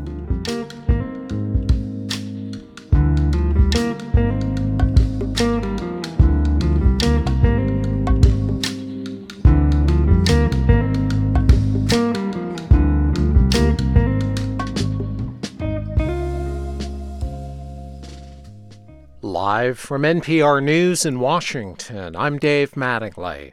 The Biden administration is continuing to press Congress to approve money to resupply Ukraine's forces with weapons and ammunition in its fight against Russia. Deputy Pentagon Press Secretary Sabrina Singh says Kyiv has gone without U.S. military aid since late December. They're continuing to push in the east and in the south, but they need their air defenses, artillery, more ammunition from United States stocks that we were sending almost on a weekly basis to them. Russia invaded Ukraine 2 years ago this week. A study from the RAND Corporation estimates almost 1 out of 2 adults in the U.S. knows someone who died from an opioid overdose. Martha Biebinger with member station WBUR in Boston takes a look at the findings. Researchers surveyed more than 2,000 adults, and they used the results of that survey to estimate what's happening across the country. It shows that 125 million adults know someone. In many cases, they know more than one person who's died after an overdose. Some of those connections are pretty casual, but an estimated 40 million Americans had enough of a relationship to say that the death had an impact on them. States with the highest rates of opioid overdose deaths include Alabama, Kentucky, Tennessee, and ones in New England. This is NPR News. A lot of people in the U.S. are experiencing disruptions to cell phone service this morning. Providers, including AT&T, Verizon, T-Mobile, and Cricket Wireless, are reporting outages. The tracking site Down Detector reports at one point AT&T had more than 60,000 outages in cities that included Atlanta, Houston, and Chicago. It's unclear what caused the disruptions.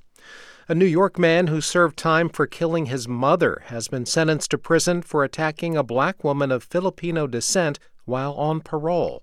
Here's NPR's Brian Mann. The brutal attack on 65-year-old Vilma Kari in 2021 was captured on surveillance video and sparked widespread outrage. Brandon Elliott was arrested for the assault, during which he told Kari, quote, "You don't belong here." New York police reported Elliott was a parolee at the time of the attack on supervised release after being incarcerated for the murder of his mother in 2002. Elliott, now 43 years old, pleaded guilty to assaulting Kari and has been sentenced to 15 years behind bars. In a statement, Manhattan District Attorney Alvin Bragg said the crime caused lasting fear in New York's Asian American and Pacific Islander community, which has seen a spike in hate crimes in recent years. Bragg added, "I hope the closure of this case will allow the victim to continue healing." Brian Mann, NPR News, New York. Wall Street futures are mostly higher this morning. I'm Dave Mattingly, NPR News in Washington. From WBUR in Boston, I'm Rupa Shenoy. Massachusetts and Rhode Island could soon join a handful of states that allow for so-called human composting. The practice is a more climate-friendly alternative to traditional burial options such as caskets and cremation. The legislatures in both Massachusetts and Rhode Island are taking up the matter for a second time.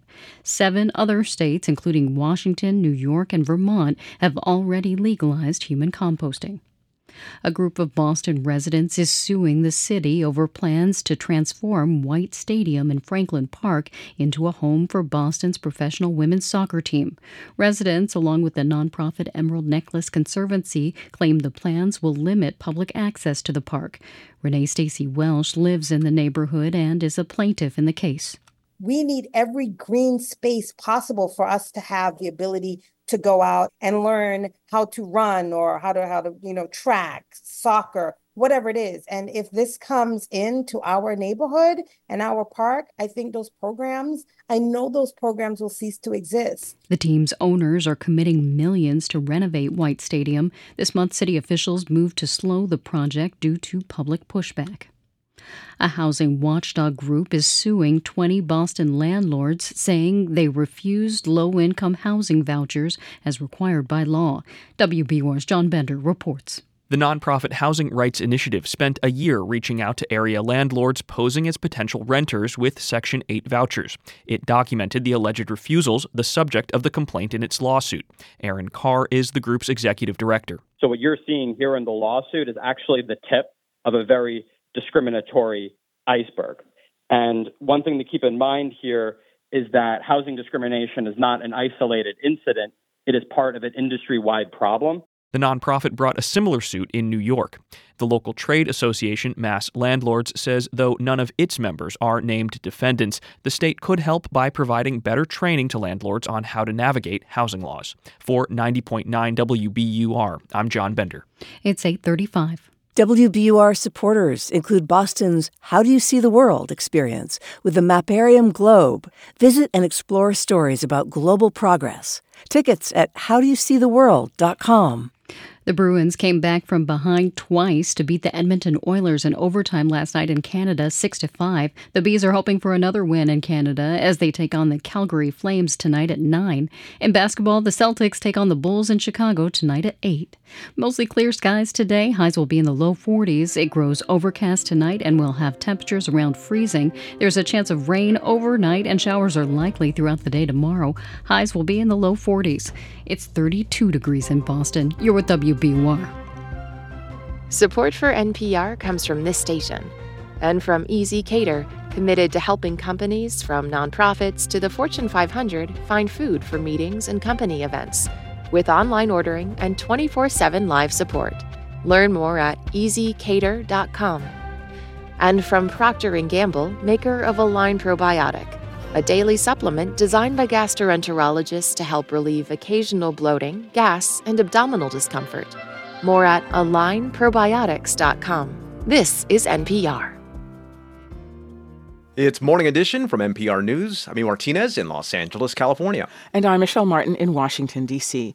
President Biden's younger brother, James Biden, was on Capitol Hill yesterday for a deposition with House lawmakers. His appearance was part of the Republican-led impeachment inquiry against the president. This House GOP is forging ahead with that probe, even as new information is emerging about the former FBI informant who's charged with lying about an alleged Biden bribery scheme. NPR Justice correspondent Ryan Lucas is following all of this and is with us now. Good morning, Ryan. Good morning. Okay, so James Biden was questioned behind closed doors. First question I ask is, why him? Why was he called? And do we know anything about what he had to say?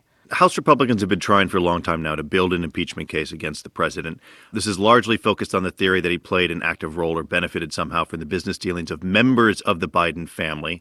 Lawmakers haven't turned up concrete evidence of wrongdoing on the president's part, but this explains why House Republicans wanted to hear from the president's younger brother, James Biden, yesterday. Now, as for what he told lawmakers, we know from a copy of his opening statement that he told them that his brother, the president, has never had any involvement or financial interest in James's business dealings.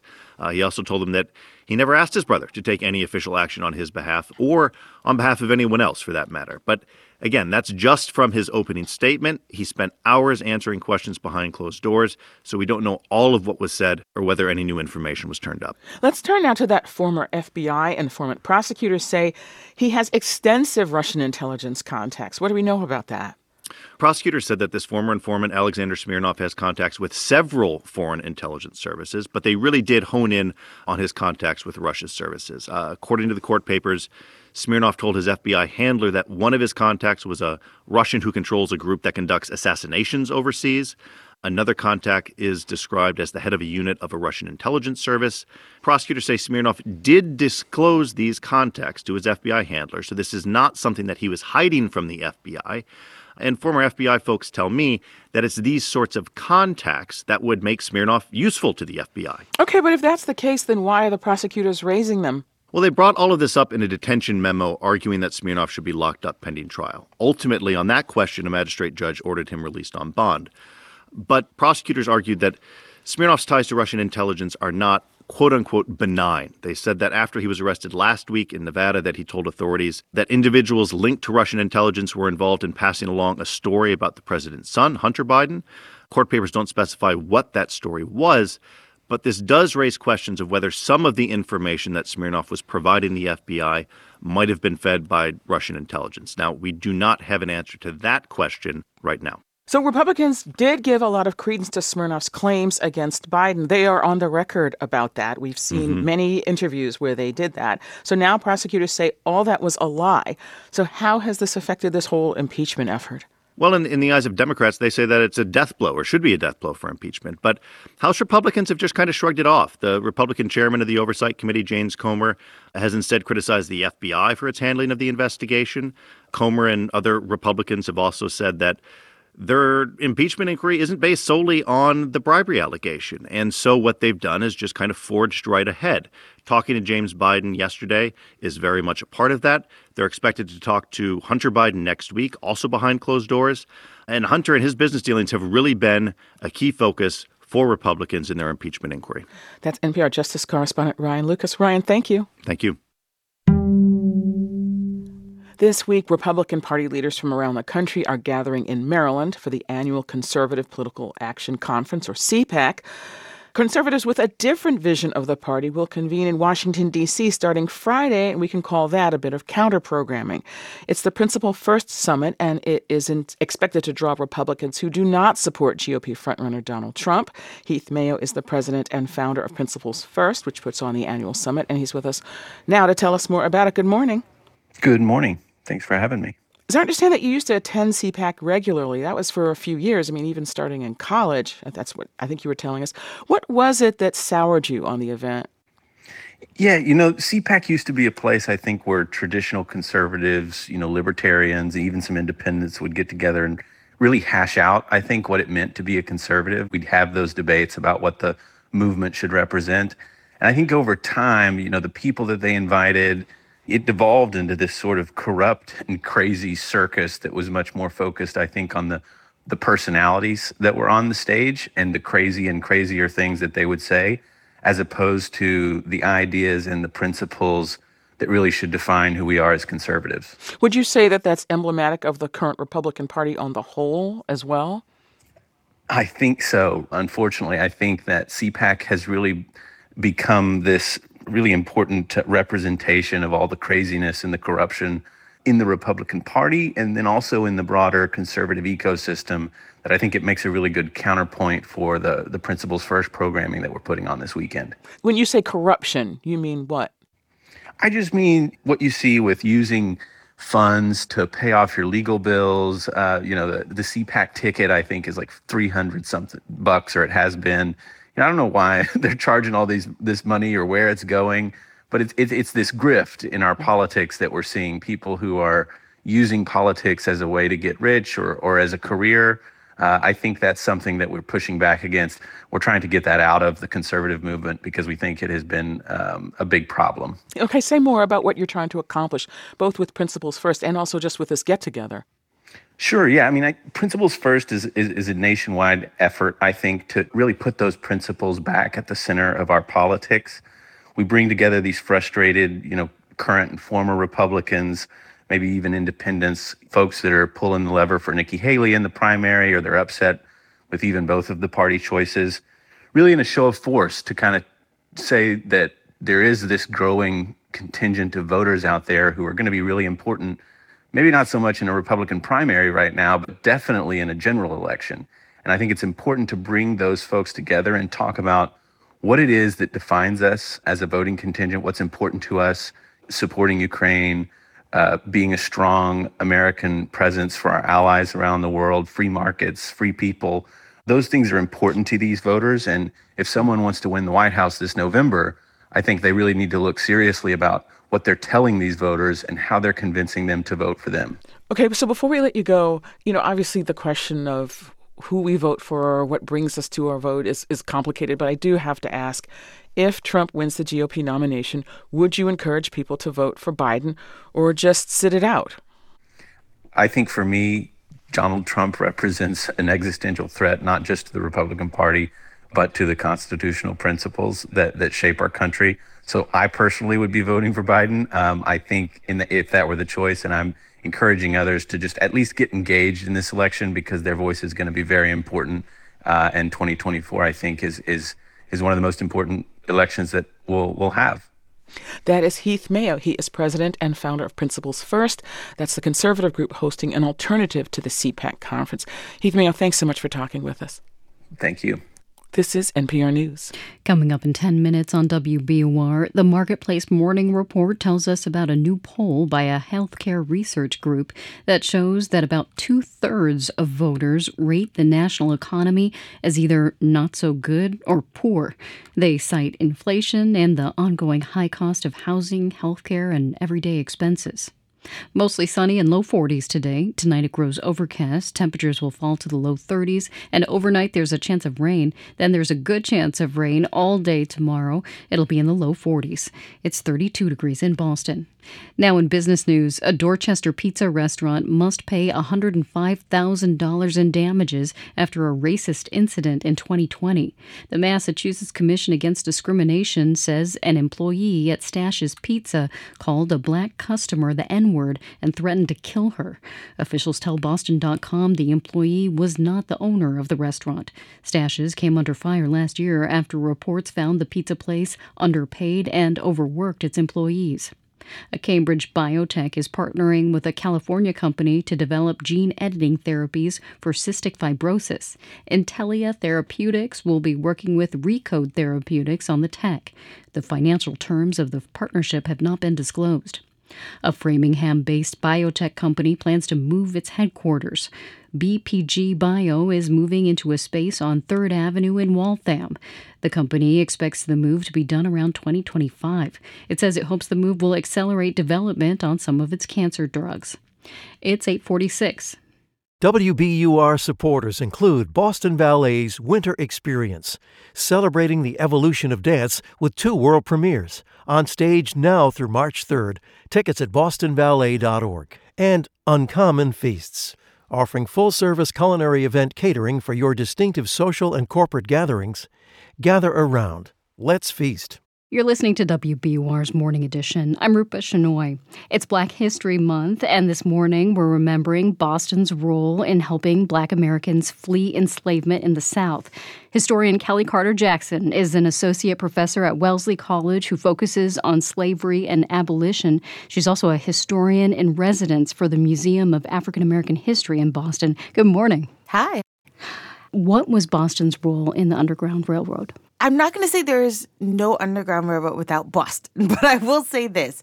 Boston is deeply, deeply instrumental within the movement.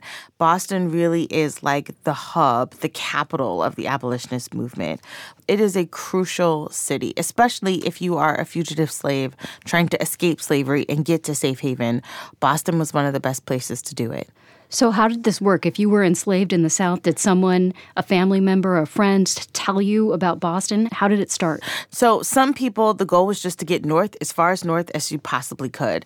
There was a large or sizable Black community and abolitionist community that was willing to help get you food, clothing, shelter, a job, a name change, a church home, anything that you sort of needed to survive and either stay in the city or survive for a time being and make your way further north.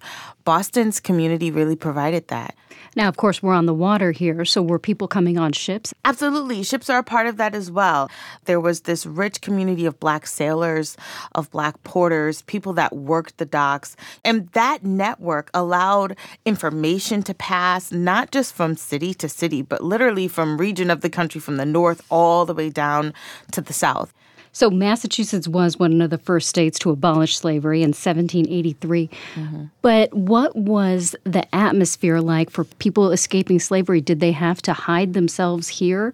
Were there slave catchers here? Yes and no. So it depends on when you leave the city. I think if you're leaving in the early 1850s, you're arriving to Boston, you absolutely have to be secretive. People were always worried about being recognized or being captured. Not too many enslaved people or fugitive slaves were ever sent back to the South. Boston has one of these records in which, in all of its sort of fugitive slave history, only 5 enslaved people were ever sent back to their slaveholders, which is an incredible record. Are there aspects we should mention that Boston as a whole could have done better? Oh, absolutely. Absolutely. I mean, it goes without saying that Boston was the first colony to institute the institution of slavery, to make slavery legal. And it was not the best place for Black people to always live. In fact, it was very difficult and very hard. And I think that when you see the Black community in Boston, it is an aspect of Black resilience and Black resistance to white supremacy in the face of all that they were up against. There are tours. We do have monuments to Black history and this time period here in Boston.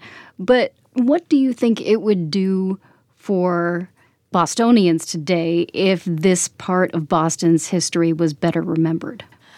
I think it would change the way that people think of themselves. I think it would change the way that people think about the space that they live in. I think it would change the way people envision leadership in the city, that when you see all of the contributions that Black men and women made to this city, it's not hard or it's not a leap to see them as mayors or governors or elected officials or doctors or businessmen. When I start the field trip that I do with my students, we start right in front of the 54th Massachusetts Regiment, the all-Black regiment from Massachusetts that fought in the Civil War. They themselves were already free. They've put their own freedom on the line to fight for the freedom of others. And that, I think, is the model that Boston has sort of represented for me, the fact that people use their freedom to free somebody else. And I think that legacy should inspire all of us. Historian Kelly Carter-Jackson is an associate professor at Wellesley College. She's also a historian in residence for the Museum of African American History in Boston. Thank you so much. Thank you so much for having me. It was a pleasure.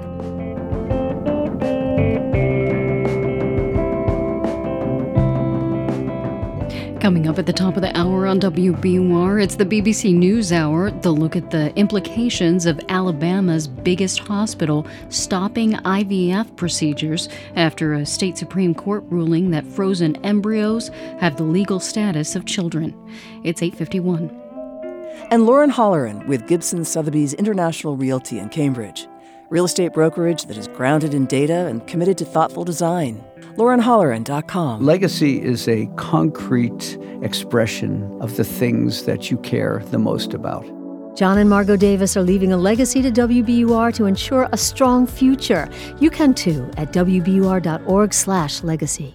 WBUR supporters include Brookline Bank, where financial solutions are crafted to the needs of your business and delivered with a hands-on approach committed to your success. Learn more at brooklinebank.com. Member FDIC. Scientists just learned that Myanmar is home to the largest population of an endangered species of ape, thanks to their love songs. Hear the passionate duets of Skywalker Gibbons on All Things Considered from NPR News. From 4 to 6:30 on WBUR. Here's a look at some of the stories we're following this Thursday morning. Officials in the UK and Jordan say they dropped 4 tons of aid to a hospital in northern Gaza this morning. Customers of major cell phone providers, including AT&T, Verizon, and T-Mobile, are experiencing widespread service outages. And a privately operated U.S. spacecraft attempts an unmanned landing on the moon today. Stay up to date on the news all day here on 90.9 WBUR and on the WBUR app. WBUR supporters include Global Arts Live's Flamenco Festival. In Boston, March 2nd through 13th. Experience the passion, power, and beauty. Tickets at globalartslive.org. Low 40s today under mostly clear skies. It's 32 degrees in Boston. Investors this week thought they saw a bubble in artificial intelligence about to pop. It did not. Marketplace Morning Report is supported by Otter.ai. If someone's late to a meeting, Otter's AI-powered meeting assistant catches them up with a real-time meeting summary. More at Otter.ai. And by Fidelity. A dedicated advisor can help create a wealth plan for a full financial picture. Investment minimums apply. Fidelity Brokerage Services, LLC. I'm David Brancaccio in New York. NVIDIA stock is set for a surge, up 12% in pre-market trading now after the firm released better than expected quarterly results yesterday. The company is riding a wave of demand for its computer chips that are especially good at the intensive processing needed to train artificial intelligence systems. Marketplace's Nancy Marshall-Genzer has more. NVIDIA reported fourth quarter revenue of about $22 billion. That's up 265% from a year ago, much higher than analysts predicted. NVIDIA's CEO says demand for its chips is surging worldwide, outstripping supply and showing no signs of slowing. NVIDIA's biggest customers are tech giants like Microsoft, Meta, Amazon, and Google. They use NVIDIA chips to crunch data for the AI models they're developing. NVIDIA sales to China could have been higher, though. They were hit by new limits the Biden administration imposed on U.S. exports to China. NVIDIA developed chips just for the Chinese market that comply with those limits.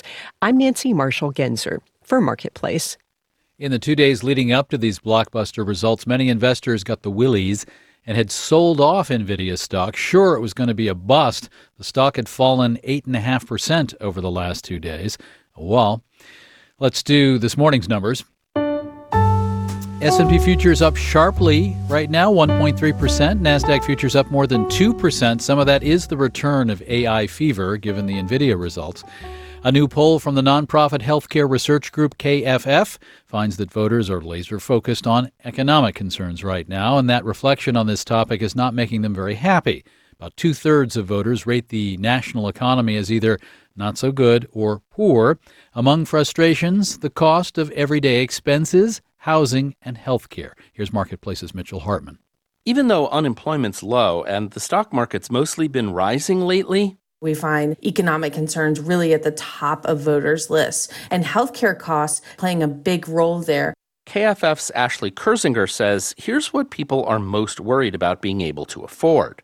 Unexpected medical bills, also just the general cost of healthcare services, families that have difficulty affording their bills each month. 2/3 of them say they're worried that a medical or dental bill would put them in debt.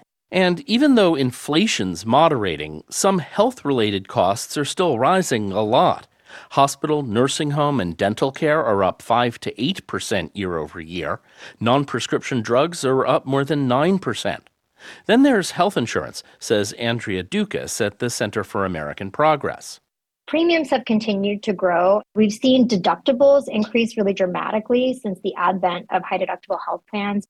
The average worker's annual premium for employer-sponsored family health coverage rose more than 7.5% last year, according to KFF, to $6,575. I'm Mitchell Hartman for Marketplace.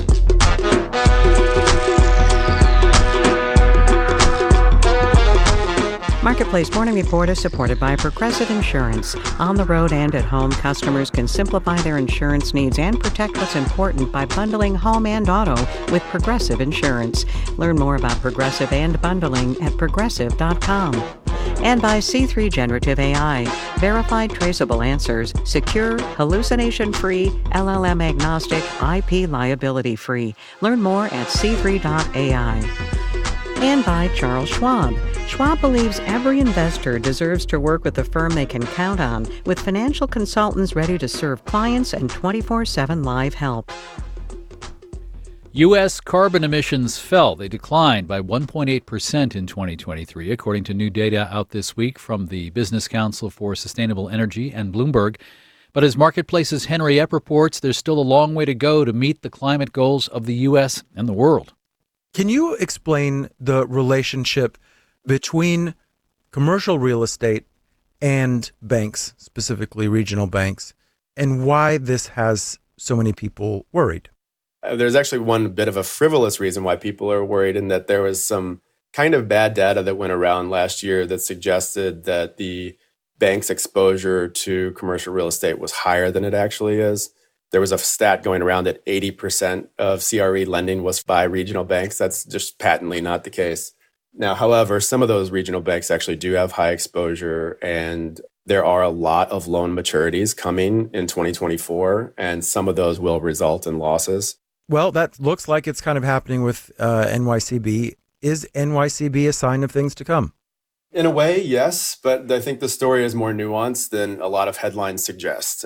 Commercial real estate if you think of it, it really is the physical manifestation of the entire economy. So offices are reflective of office using employment. It really is a mirror to the entire economy, so it does tend to go up and down. But to directly answer your question, it is a sign of things to come because there will be other banks that have challenges, but they're not going to see trouble unless they have other issues going on as well. There's something wrong with their business model. And actually, NYCB had a whole litany of other things going on. We know that a lot of people still work from home. We know that leases are long-term and they're still getting renewed and renegotiated. What about that picture specifically for office does not freak you out? Office is still an extraordinarily important part of the workplace. It is not actually unprecedented what's happening in office. In the 1990s, there was a period of massive consolidation of how companies used office space, where they went from about 250 square feet per employee to half of that, around 125 square feet per employee. But office values and rents continued to go up. And the reason is that we shifted from manufacturing into services, professional services, and filled the offices up despite the net reduction in demand. So we'll see some more banks get in trouble, but like the other asset classes that are doing well will help them. If they're doing well as a business, they'll fare fairly well. And they'll have recovery rates even on their offices, or they can extend those maturities out a little further, particularly where they feel like, that office has a good. We're from APM, American Public Media. I'm All Things Considered host Lisa Mullins, and this is 90.9 WBUR FM Boston, 92.7 WBUA Tisbury, 89.1 WBUH Brewster. Listen anytime with our app or at WBUR.org. WBUR, Boston's NPR news station.